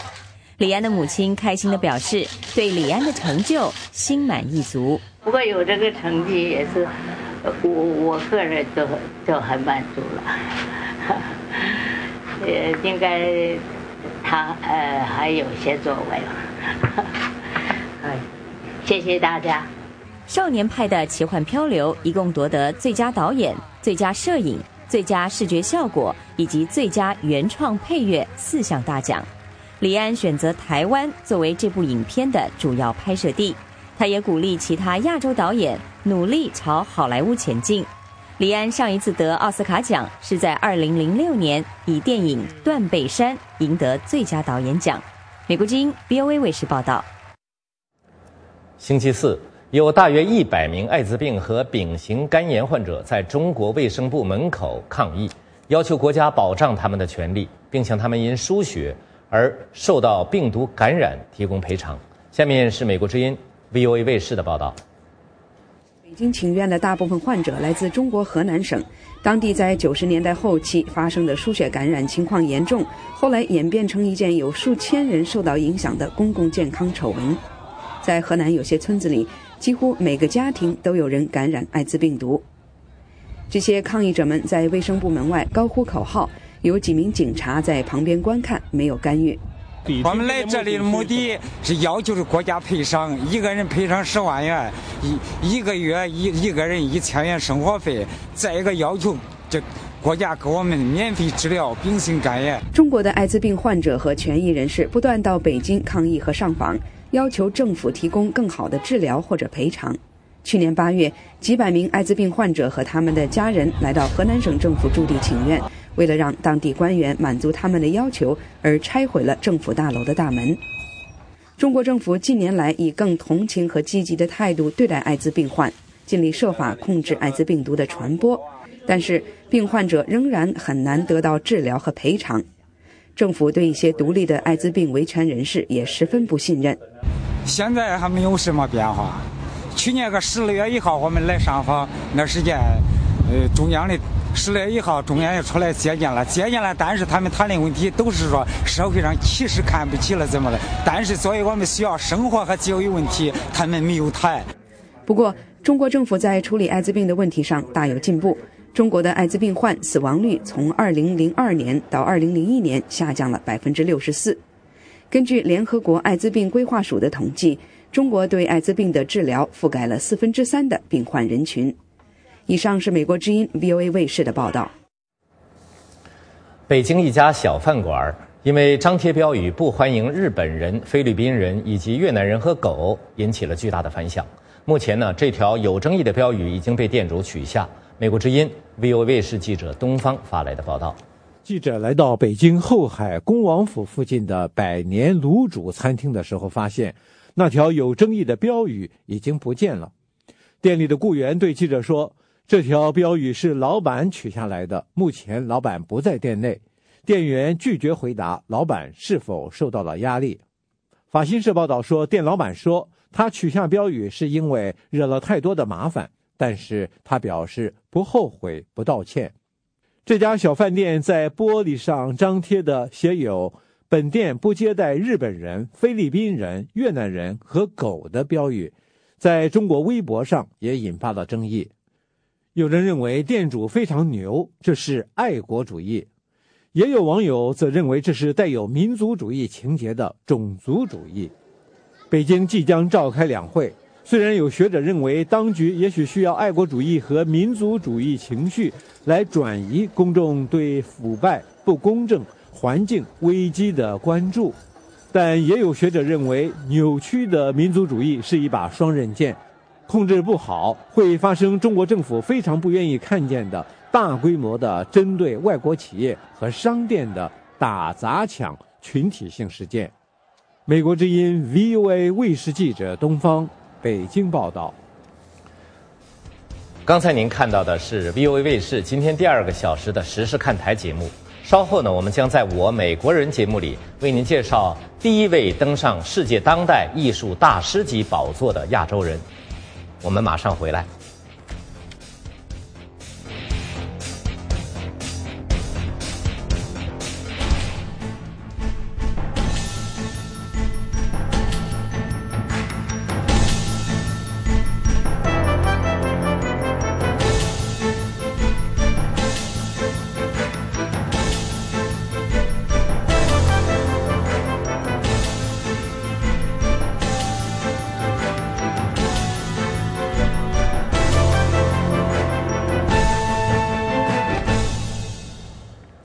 好，欢迎继续收看 VOA 卫视。现在是我美国人栏目。在网络视频大行其道的今天，很多人呢并不了解视频艺术之父白南准。生在首尔留学日德的白南准是第一位登上世界当代艺术大师级宝座的亚洲人。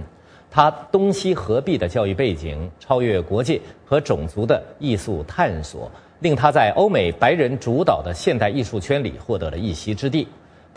他最擅长于创造前卫的艺术和幽默的细节。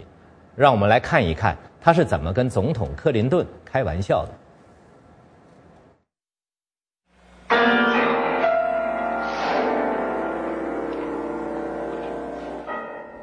白南准善于把不同的艺术媒介和学科结合起来。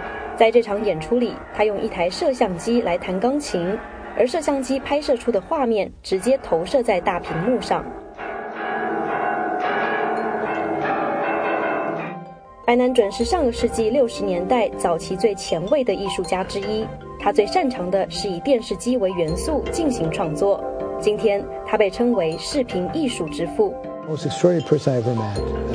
他是我见过的人里最与众不同的一个真正的天才，感觉你就坐在一个电动点子机旁边。1964年，白南准着手制作电视大提琴，这是他早期作品中最具代表性的一个。他的长期合作伙伴大提琴家夏洛特·摩尔曼演奏出的不再是乐曲，而是影像。在1967年2月的一次合作演出中，夏洛特赤裸着上身来演奏白南准的作品。那场演出以夏洛特因衣冠不整被捕而告终。2年之后，白南准与夏洛特再次合作，但是这次他为夏洛特准备了2个小电视接收器，名曰电视胸衣，以防他再次被捕。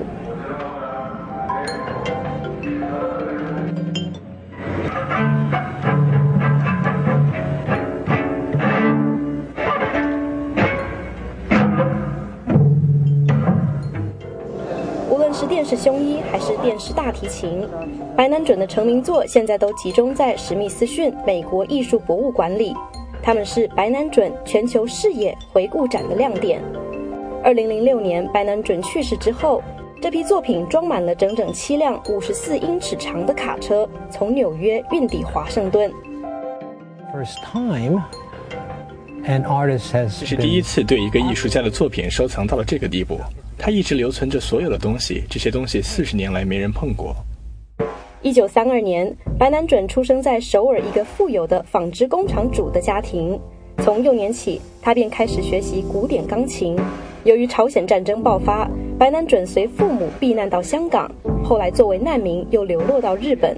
在东京大学获得了美学和音乐史的学位后，他来到德国的慕尼黑大学继续进修音乐。在那里，他遇到了一批艺术家、作曲家和设计师，他们就是后来被称为激浪派的主导力量。激浪运动源于上个世纪60年代，以将不同媒介和技术结合在一起著名。白南准深受这个派系的影响。小野洋子是激浪派的一员，他也是白南准的好友之一。他给我的启示就是做自己。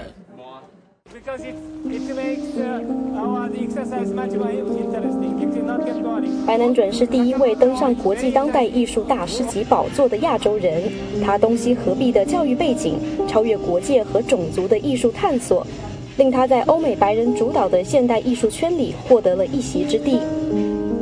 美国的前卫作曲家约翰·凯奇对白南准的艺术创作有极深远的影响，称得上是白南准的精神导师。他们两人合作的这个机器人在纽约的街上玩耍。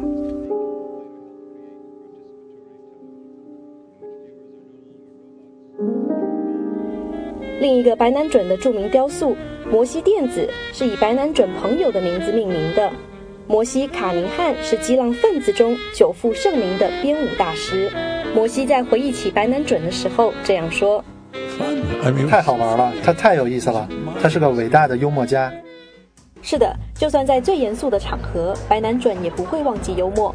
1998年，他在白宫与克林顿见面时的表现，被认为是激浪派最有趣的一个篇章。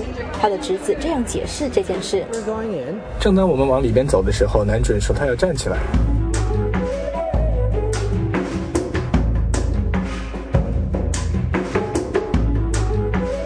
当天的头条是有人在白宫裤子掉了，这次却不是克林顿。这件事一下就引爆了新闻媒体的报道狂潮。有人认为白南准的裤子们是一项政治声明，因为那时正是莱温斯基丑闻被炒得沸沸扬扬的时候。白南准的侄子说，整件事情纯属意外，可是白南准的粉丝都不以为然。我们从白宫回来以后，白南准收到了来自世界各地艺术家们的贺电。有人说 Bravo， 这真是最有激浪特色的表演了。白南准之后的作品向更大更复杂发展。这幅美国版图是一个由电视机群组成的雕塑，在白南准眼中，每组视频都呈现了那个州的特性。白南准管这个作品叫电子超级高速公路，这个名词也是他早些年发明的，专门用来形容未来充斥在人们视野里排山倒海般的信息和视频的传播。他太重要了，他绝对是20世纪艺术变革中最关键的艺术领袖。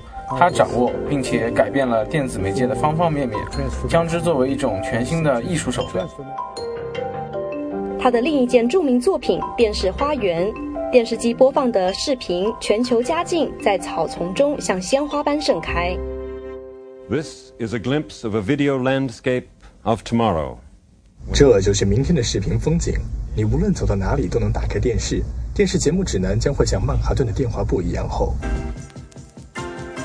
这个畅想是白南准在1974年提出的，他还预言了电视信号远程传递、网络教学和 YouTube 时代的到来。史密斯逊的回顾展光安装调试就花费了2个月的时间，庞大的收藏和设备的古老给展出带来很大的挑战。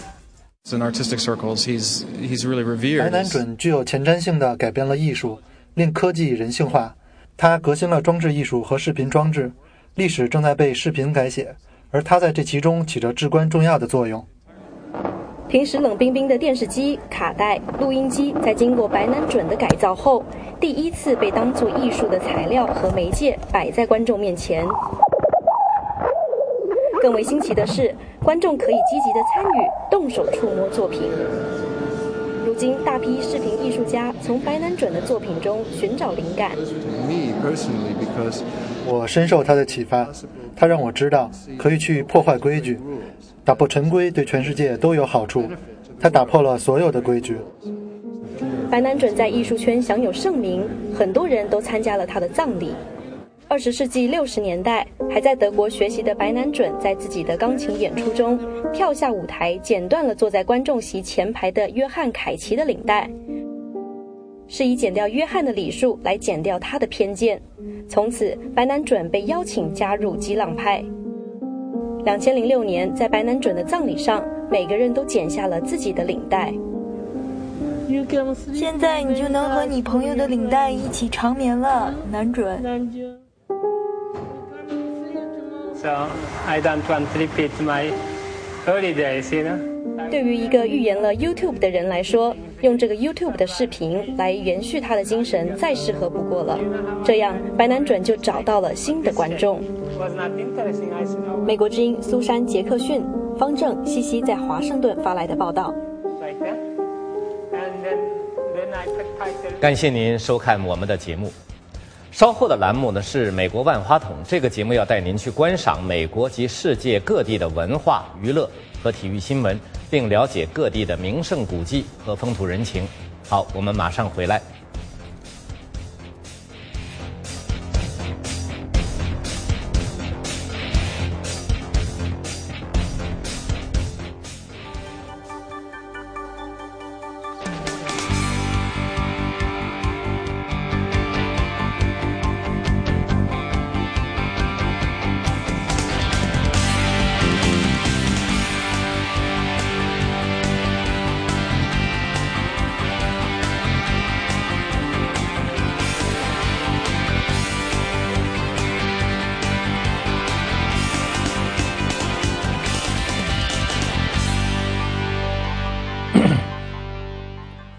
美国之音的 VOA 卫视，下面是美国万花筒栏目。这个节目要为您介绍美国及世界各地的文化娱乐新闻。世界上有很多国家都有自己引为自豪的酒，像是中国的茅台、俄罗斯的伏特加等等。那么大家知道美国的国酒又是什么呢？今天我们就来认识一下美国的国酒——波本威士忌。让我们跟随美国万花筒节目一起去看一看。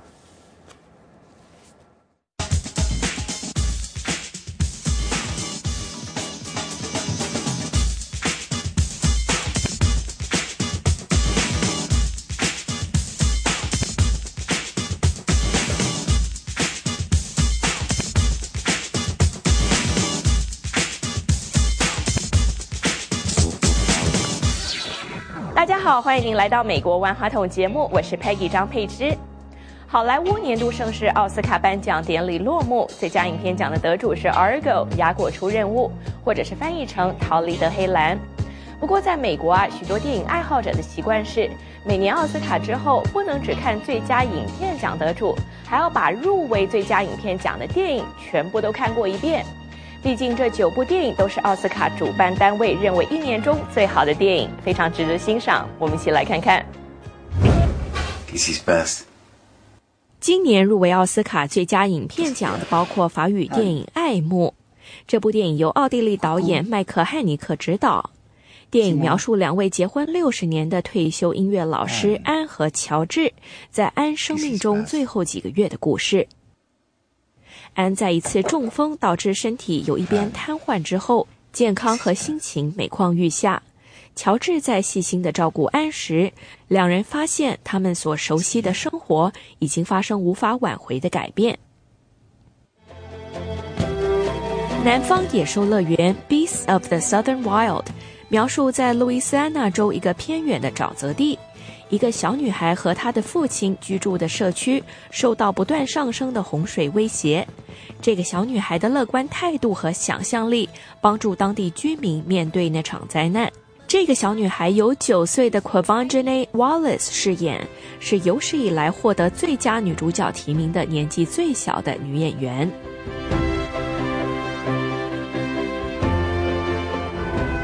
Do you know what a bounty hunter is? You kill people. And they give you a reward. Better they are, bigger the reward.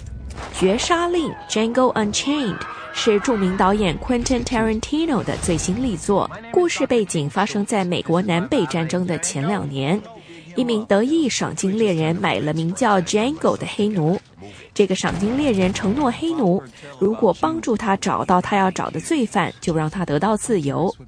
这个黑奴在得到自由之后，继续和赏金猎人合作，到处寻找几年前被雇主卖掉的妻子。赏金猎人由 Christoph Waltz 主演，他因此片获得奥斯卡最佳男配角奖。Carried away with your retribution. You lose sight of why we're here. I know who you are. You're Jean Valjean. 悲惨世界是法国大文豪雨果的大作。这部小说在80年代被改编成音乐剧之后，在全球大受欢迎。故事背景发生在19世纪初法国，由休·杰克曼饰演的主角尚万强因偷面包而被监禁。他后来越狱成功，改名换姓，展开新的生活。但是由罗素·克洛饰演的警长贾维不断地追捕他，让他随时都面临被捕的危险。他承诺一个名叫方婷的妓女要照顾他女儿科赛特的决定，改变了所有人的生命。安·海瑟薇因为饰演方婷获得奥斯卡最佳女配角奖。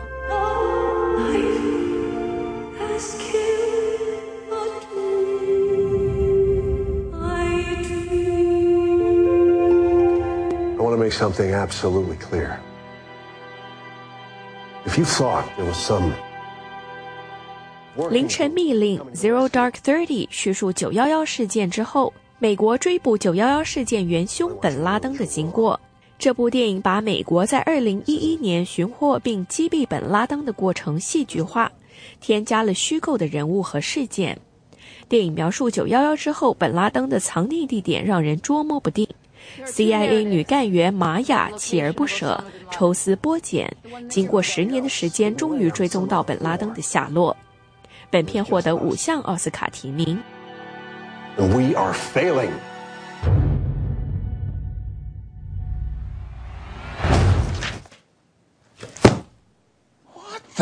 在派特的幸福剧本 Silver Linings Playbook 一片当中，历史老师派特从精神病院出院之后和父母住在一起。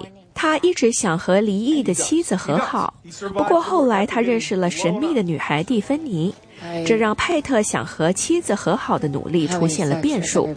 珍妮佛·劳伦斯因为饰演蒂芬妮一角获得奥斯卡最佳女主角奖。We don't have to talk about it. Thanks. How many were there? 11. Wow. I know. 林肯由大导演史蒂芬·史皮伯执导，故事发生在美国内战即将结束，林肯发表解放宣言，让所有黑奴得到自由的时候，林肯希望国会能够通过宪法第13条修正案，禁止全国实行奴隶制。他在国会里遇到许多反对的声浪，林肯必须运用他的政治力量寻求国会议员的支持。丹尼尔·戴·路易斯因为饰演林肯获得最佳男主角奖。由李安执导的少年拍的奇幻漂流，叙述一个对不同宗教充满好奇心的印度男孩在海上漂流的故事。男孩的父亲在印度开了动物园，有一天他决定带着动物和家人举家移民到加拿大，但是在航海途中遭遇海难，这个男孩侥幸逃到一个救生艇上，谁知这个小船上已经藏了一只凶猛的孟加拉虎。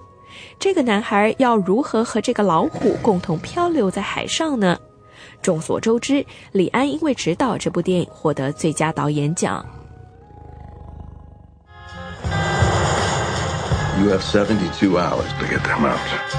雅果出任务 Argo 由班·艾弗列克执导主演，故事由真人真事改编，叙述1979年伊朗人质危机时，6名美国外交官躲在德黑兰加拿大大使馆内避难。CIA 干员曼德兹在束手无策之下，想出了一个援救办法。他们找了加拿大电影制作人员帮忙，假装到德黑兰拍电影，在适当情况下救出人质。这部电影获得今年奥斯卡最佳影片奖。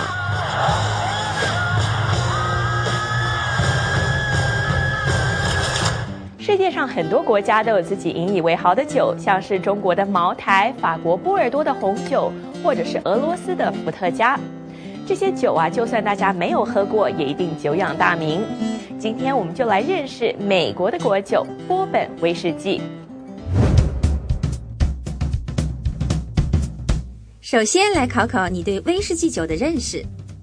威士忌酒是一种餐桌酒、甜点酒还是烈酒？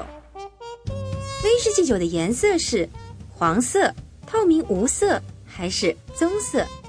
威士忌酒是由什么酿造的？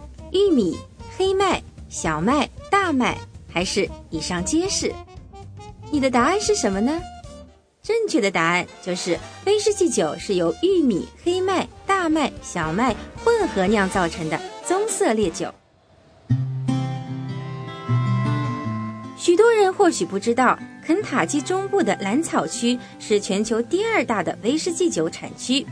这里生产的威士忌可不是普通的威士忌，而是美国国会在1964年正式定为国酒的波本威士忌。希波斯是波本威士忌博物馆的馆长。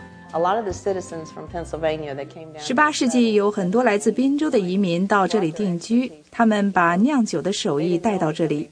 一开始他们酿的酒并不是波本，只是传统的威士忌。后来有位农夫，他把自酿的威士忌放到内部用火烘烤过的橡木桶里储陈，这酒比其他所有人酿的酒都要纯。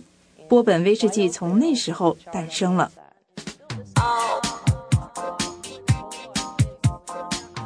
波本威士忌由于配方中高玉米的比例让它口感香甜，在熏烤过的橡木桶中纯化，又让它有着焦糖的芳香。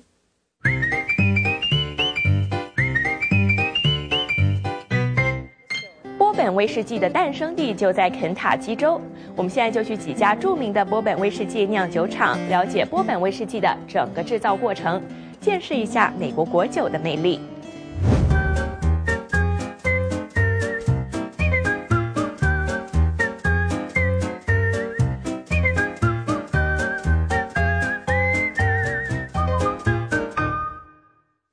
我们首先来到的是制造者标记酒厂，这家酒厂是第一家采用限量生产策略的酒厂。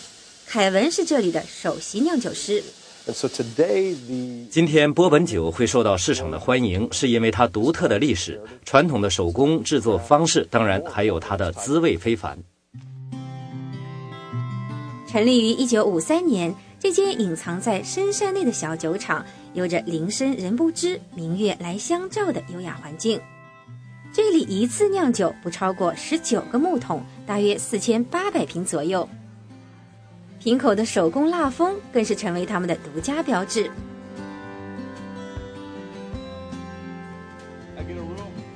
凯文向我们解释波本陈酒的重要性。你要知道，我们的橡木桶只用一次，绝不重复使用。这就像是用茶叶泡茶，第一泡永远是味道最好的，再泡下去就没有味道了。所以我们都是用全新的木桶。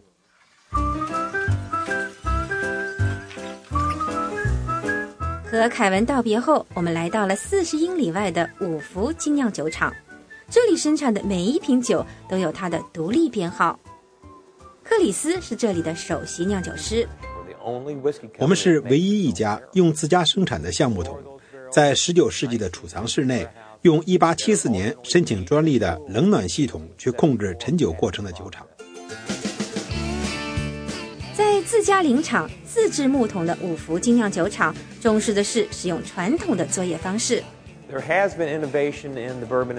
过去几年，波本制造业有些新改良。有意思的是，这些新改良是重新拾回那些一度被我们抛弃的传统，回到以前古老的酿酒方式。克里斯跟我们解释，他为什么要选择使用复古的梨形铜制蒸馏器。铜制蒸馏器容易损坏，它也会生锈，但是它的优点就是它能够平均散热。天堂小丘是几大酒厂中唯一一个还由家庭经营的酒厂。这家酒厂打破了波本酒6到8年黄金期的行规，在市场上推出了12年以上的波本酒。来自苏格兰的品酒师林格兰说，我们生产的18年单一木桶波本酒是目前市场上年份最久的波本。就我个人来说，这是我最喜欢的酒。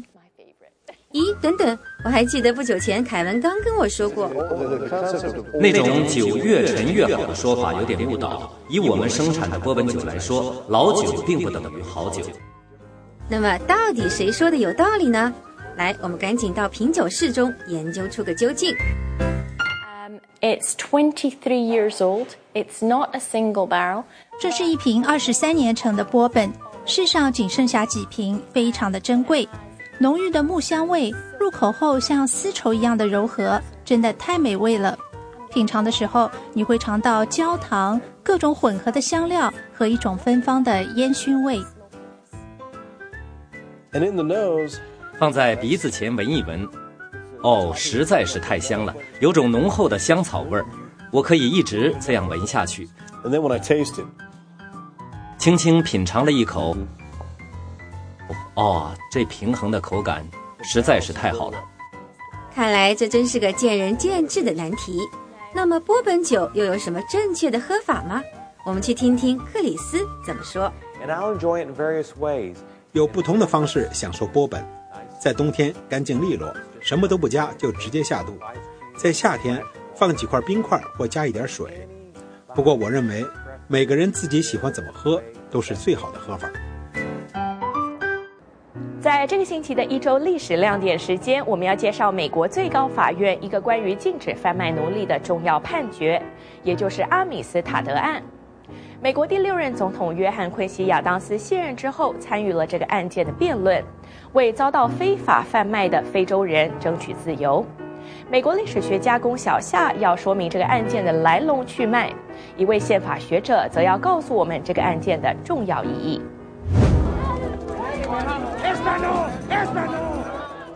19世纪早期，从非洲拐卖黑奴运到美洲来的行径，英国把它非法化了。后来呢，英国和世界上一系列国家，包括西班牙和美国，都签署了国际公约，禁止大西洋奴隶贸易。1839年，美国人在纽约州长岛外俘获了一只船，这只船阿美斯塔德号是西班牙有的，上边是有一些黑奴在那。他发现这些黑奴原来是从加勒比海运过来呢，他们在船上造反，结果杀了一部分西班牙船员，那么留下2个，最后他们漂流就漂到美国长岛附近了。在后来这些人被扣下来以后呢，美国的调查机构开始调查，结果发现这帮黑奴可能是来自西非冈比亚那一带，也就是说这只船是非法的。所以跟着呢，他们就开始打官司了。那么西班牙人就说你们扣押了我们的财产，奴隶是我们的财产。美国人说这不对，你们是非法奴隶贸易。美国政府当时是马丁·范布伦总统，就派他的司法部长代表西班牙女王来给打官司。这个官司一直打到最高法院，就是我身后这个最高法院。美国的前总统约翰·昆西亚当斯当了一任就下来之后他竞选国会议员，又当国会议员了，所以他当时是国会议员。他是一个非常理想主义者，也是个废奴主义者，所以他就答应参加这个案子，在最高法院的辩护。他为这些奴隶做辩护，说他们不是奴隶，他们按照法律他们是自由人，应该跟美国人跟所有自由人一样享受他们的权利，享受他们的这个自由。而至于就是有一部分，因为当时也说，如果你自由人你还杀了人，那你在海上造反的，是不是？他就说自由人我们可以采用一切手段去保护我们的自由，所以他们杀人是正当的，那是正当防卫。最后最高法院判决奴隶们赢了，当时这个最高法院的一个很关键一个大法官呢，他是一个南方人，作为主审的法官呢，他投下了这个倾向奴隶们的一票，这是非常非常著名的事件。这个事件给了废奴运动很大的鼓舞，他从原则上确立了奴隶贸易是非法的，而且这些非洲人他们是一批完全不懂英文的外国人，而他们呢享有和美国的公民一样的人权，他们是自由人。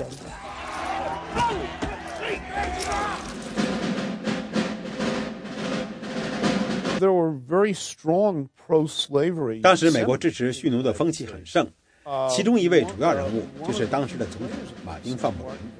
他当时正准备竞选连任，需要争取南方州的支持，而南方州是主张蓄奴的。范布伦曾经是安德鲁·杰克逊的副总统，杰克逊不但主张蓄奴，更主张白人至上，所以当时蓄奴的呼声很高。不过在东北各州，特别是新英格兰和纽约，已经开始有人主张废奴了。阿米斯塔德案件就是从这里开始的。The case became a rallying point for abolitionists during that time. 这个事件在1839年到1841年间，为废农运动造成很高的声势。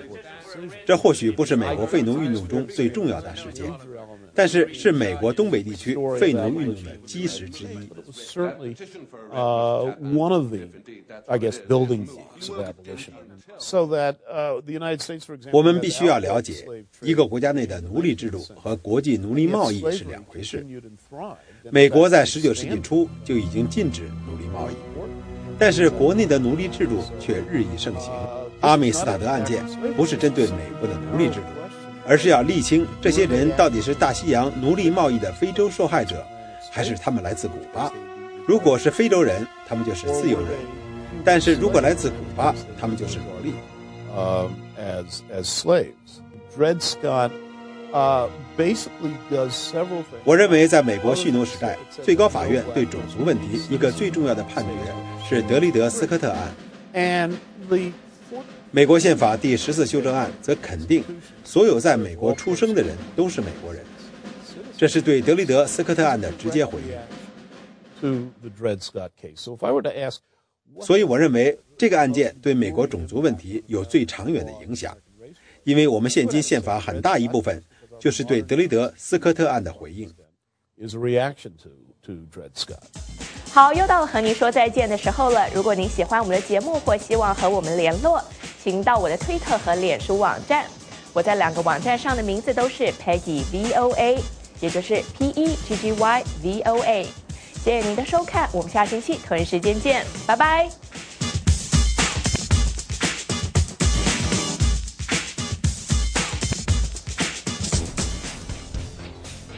感谢您收看我们的美国万花筒节目。接下来是走进美国栏目，这个节目呢要为您介绍美国华人和留学生在美国生活、工作和学习的经历，让您了解美漂生活的甜酸苦辣。好，不要走开，我们马上回来。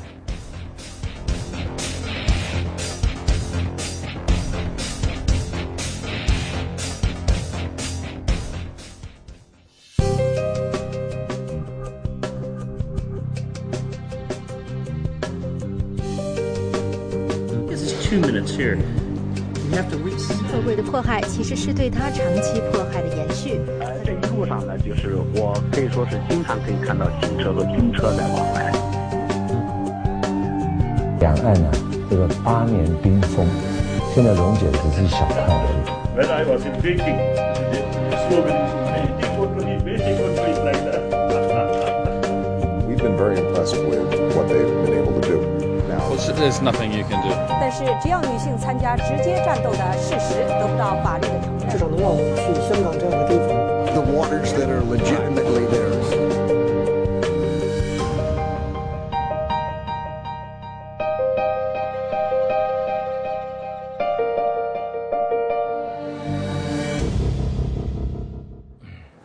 美国之音的 VOA 卫视，这里是走进美国栏目。中国农历春节刚过，在春节期间，走进美国的节目制作组呢，又回到了维吉尼亚大学，拍摄中国留学生们海外生活的情形。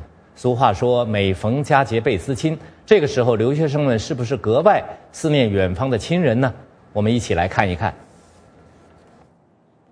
大家好，欢迎收看《走进美国》，我是维畅。根据最新的美国新闻与世界报道，2013年，维吉尼亚大学被评为全美第2好的公立大学。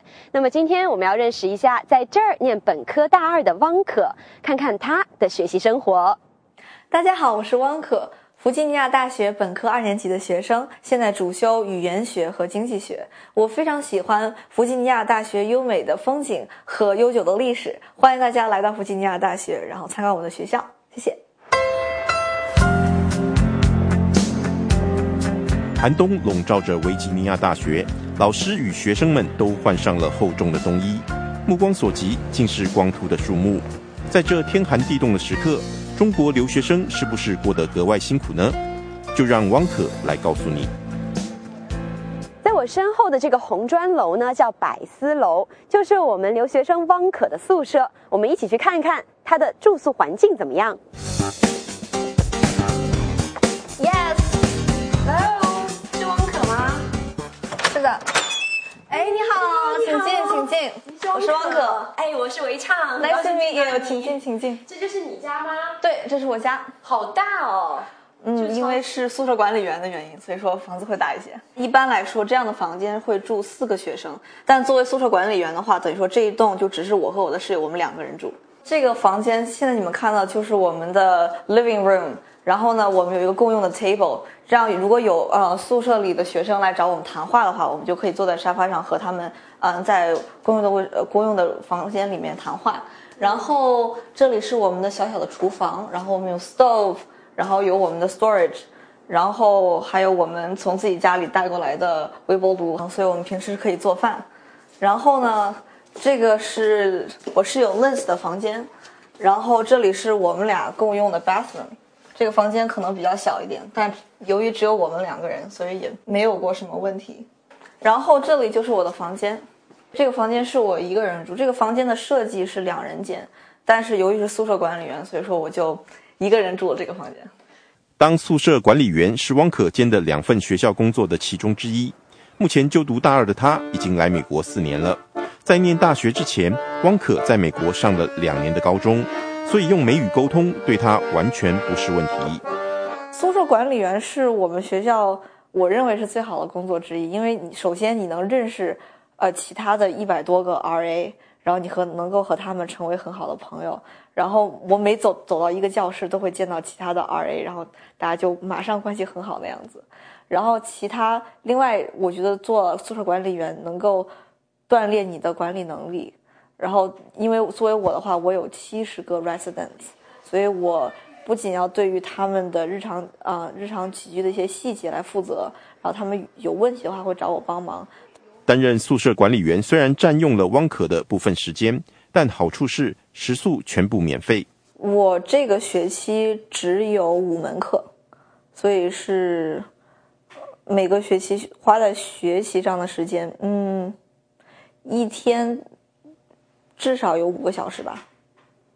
然后可能我一个学期一个星期6天，就自己学习就30个小时，然后再加上上课的话，可能40-50个小时这样子。汪可啊，现在就在我们身后的这个科课楼里面上课，我们一起去看一看他上课的情形。汪可的主修是语言学和经济学，其中语言学可是一门对中国留学生挑战性很大的专业，因为他对美语的能力要求较高。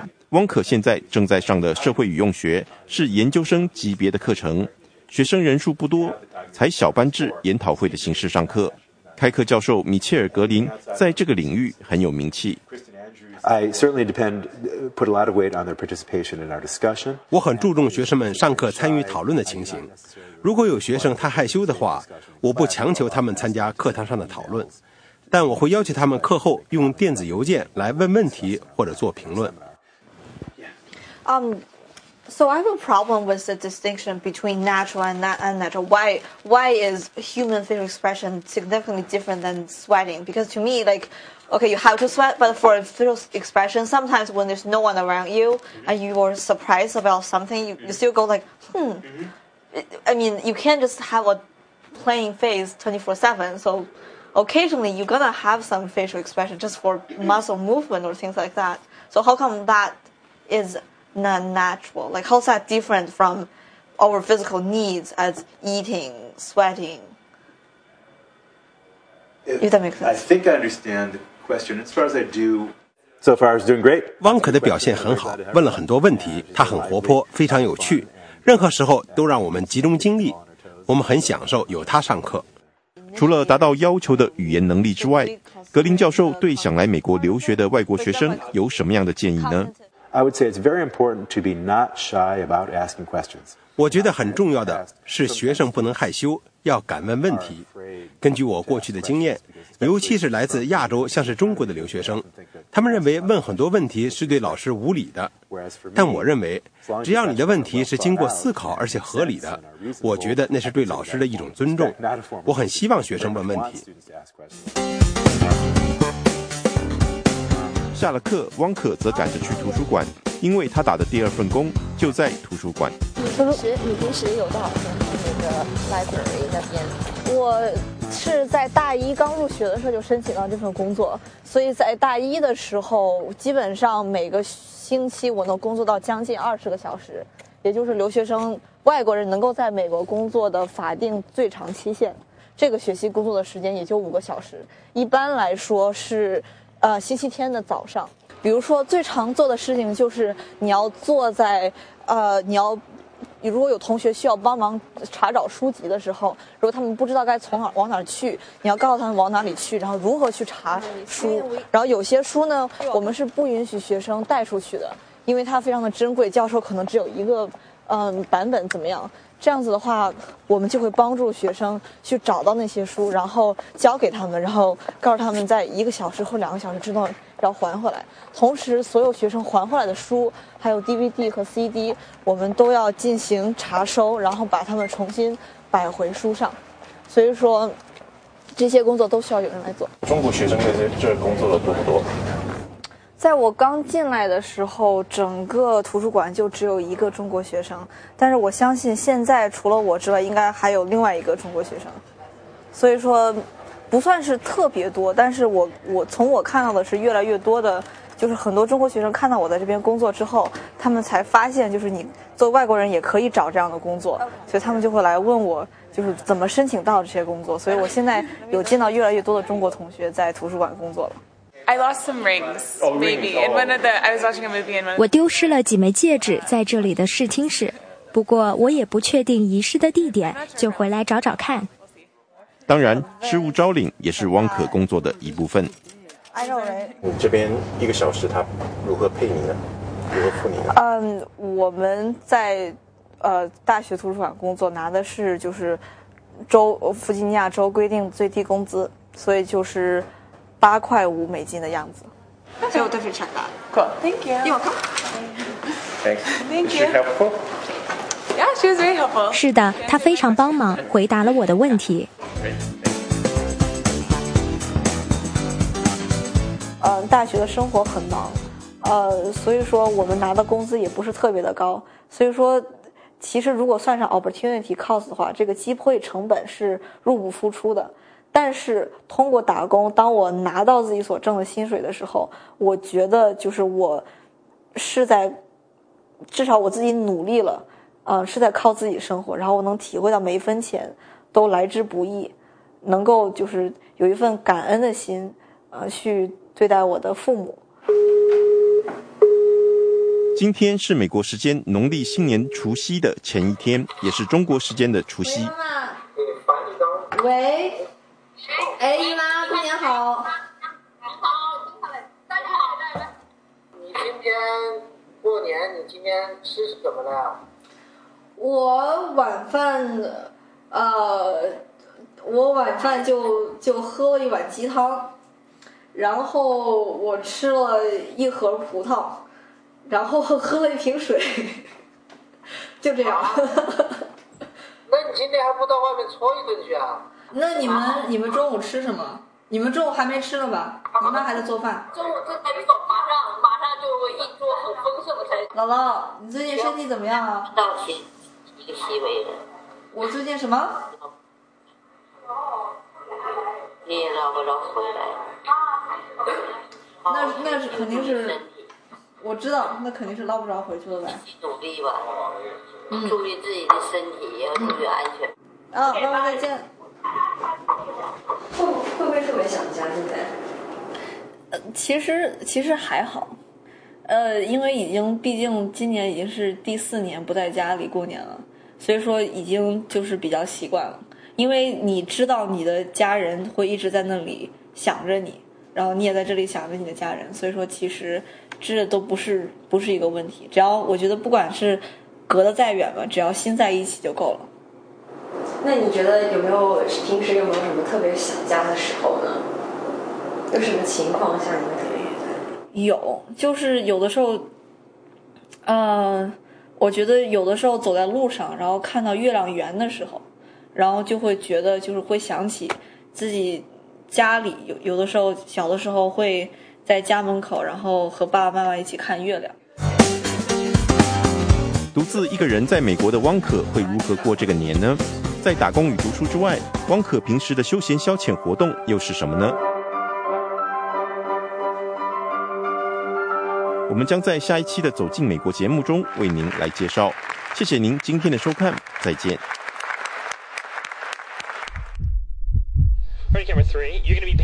接触信息的脉动，感受时代的心跳，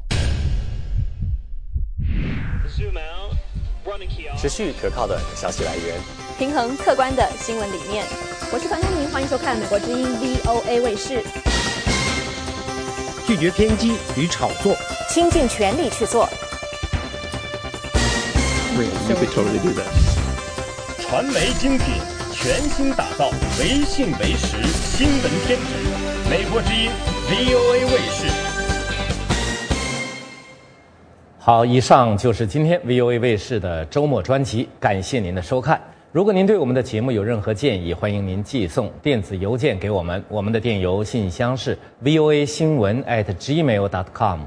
节目最后呢，来看看巴黎时装周迪奥新品发布会。好，提醒您每天晚上8点到10点准时锁定 VOA 卫视，我是许波，祝您周末愉快，我们下个星期同一时间再会。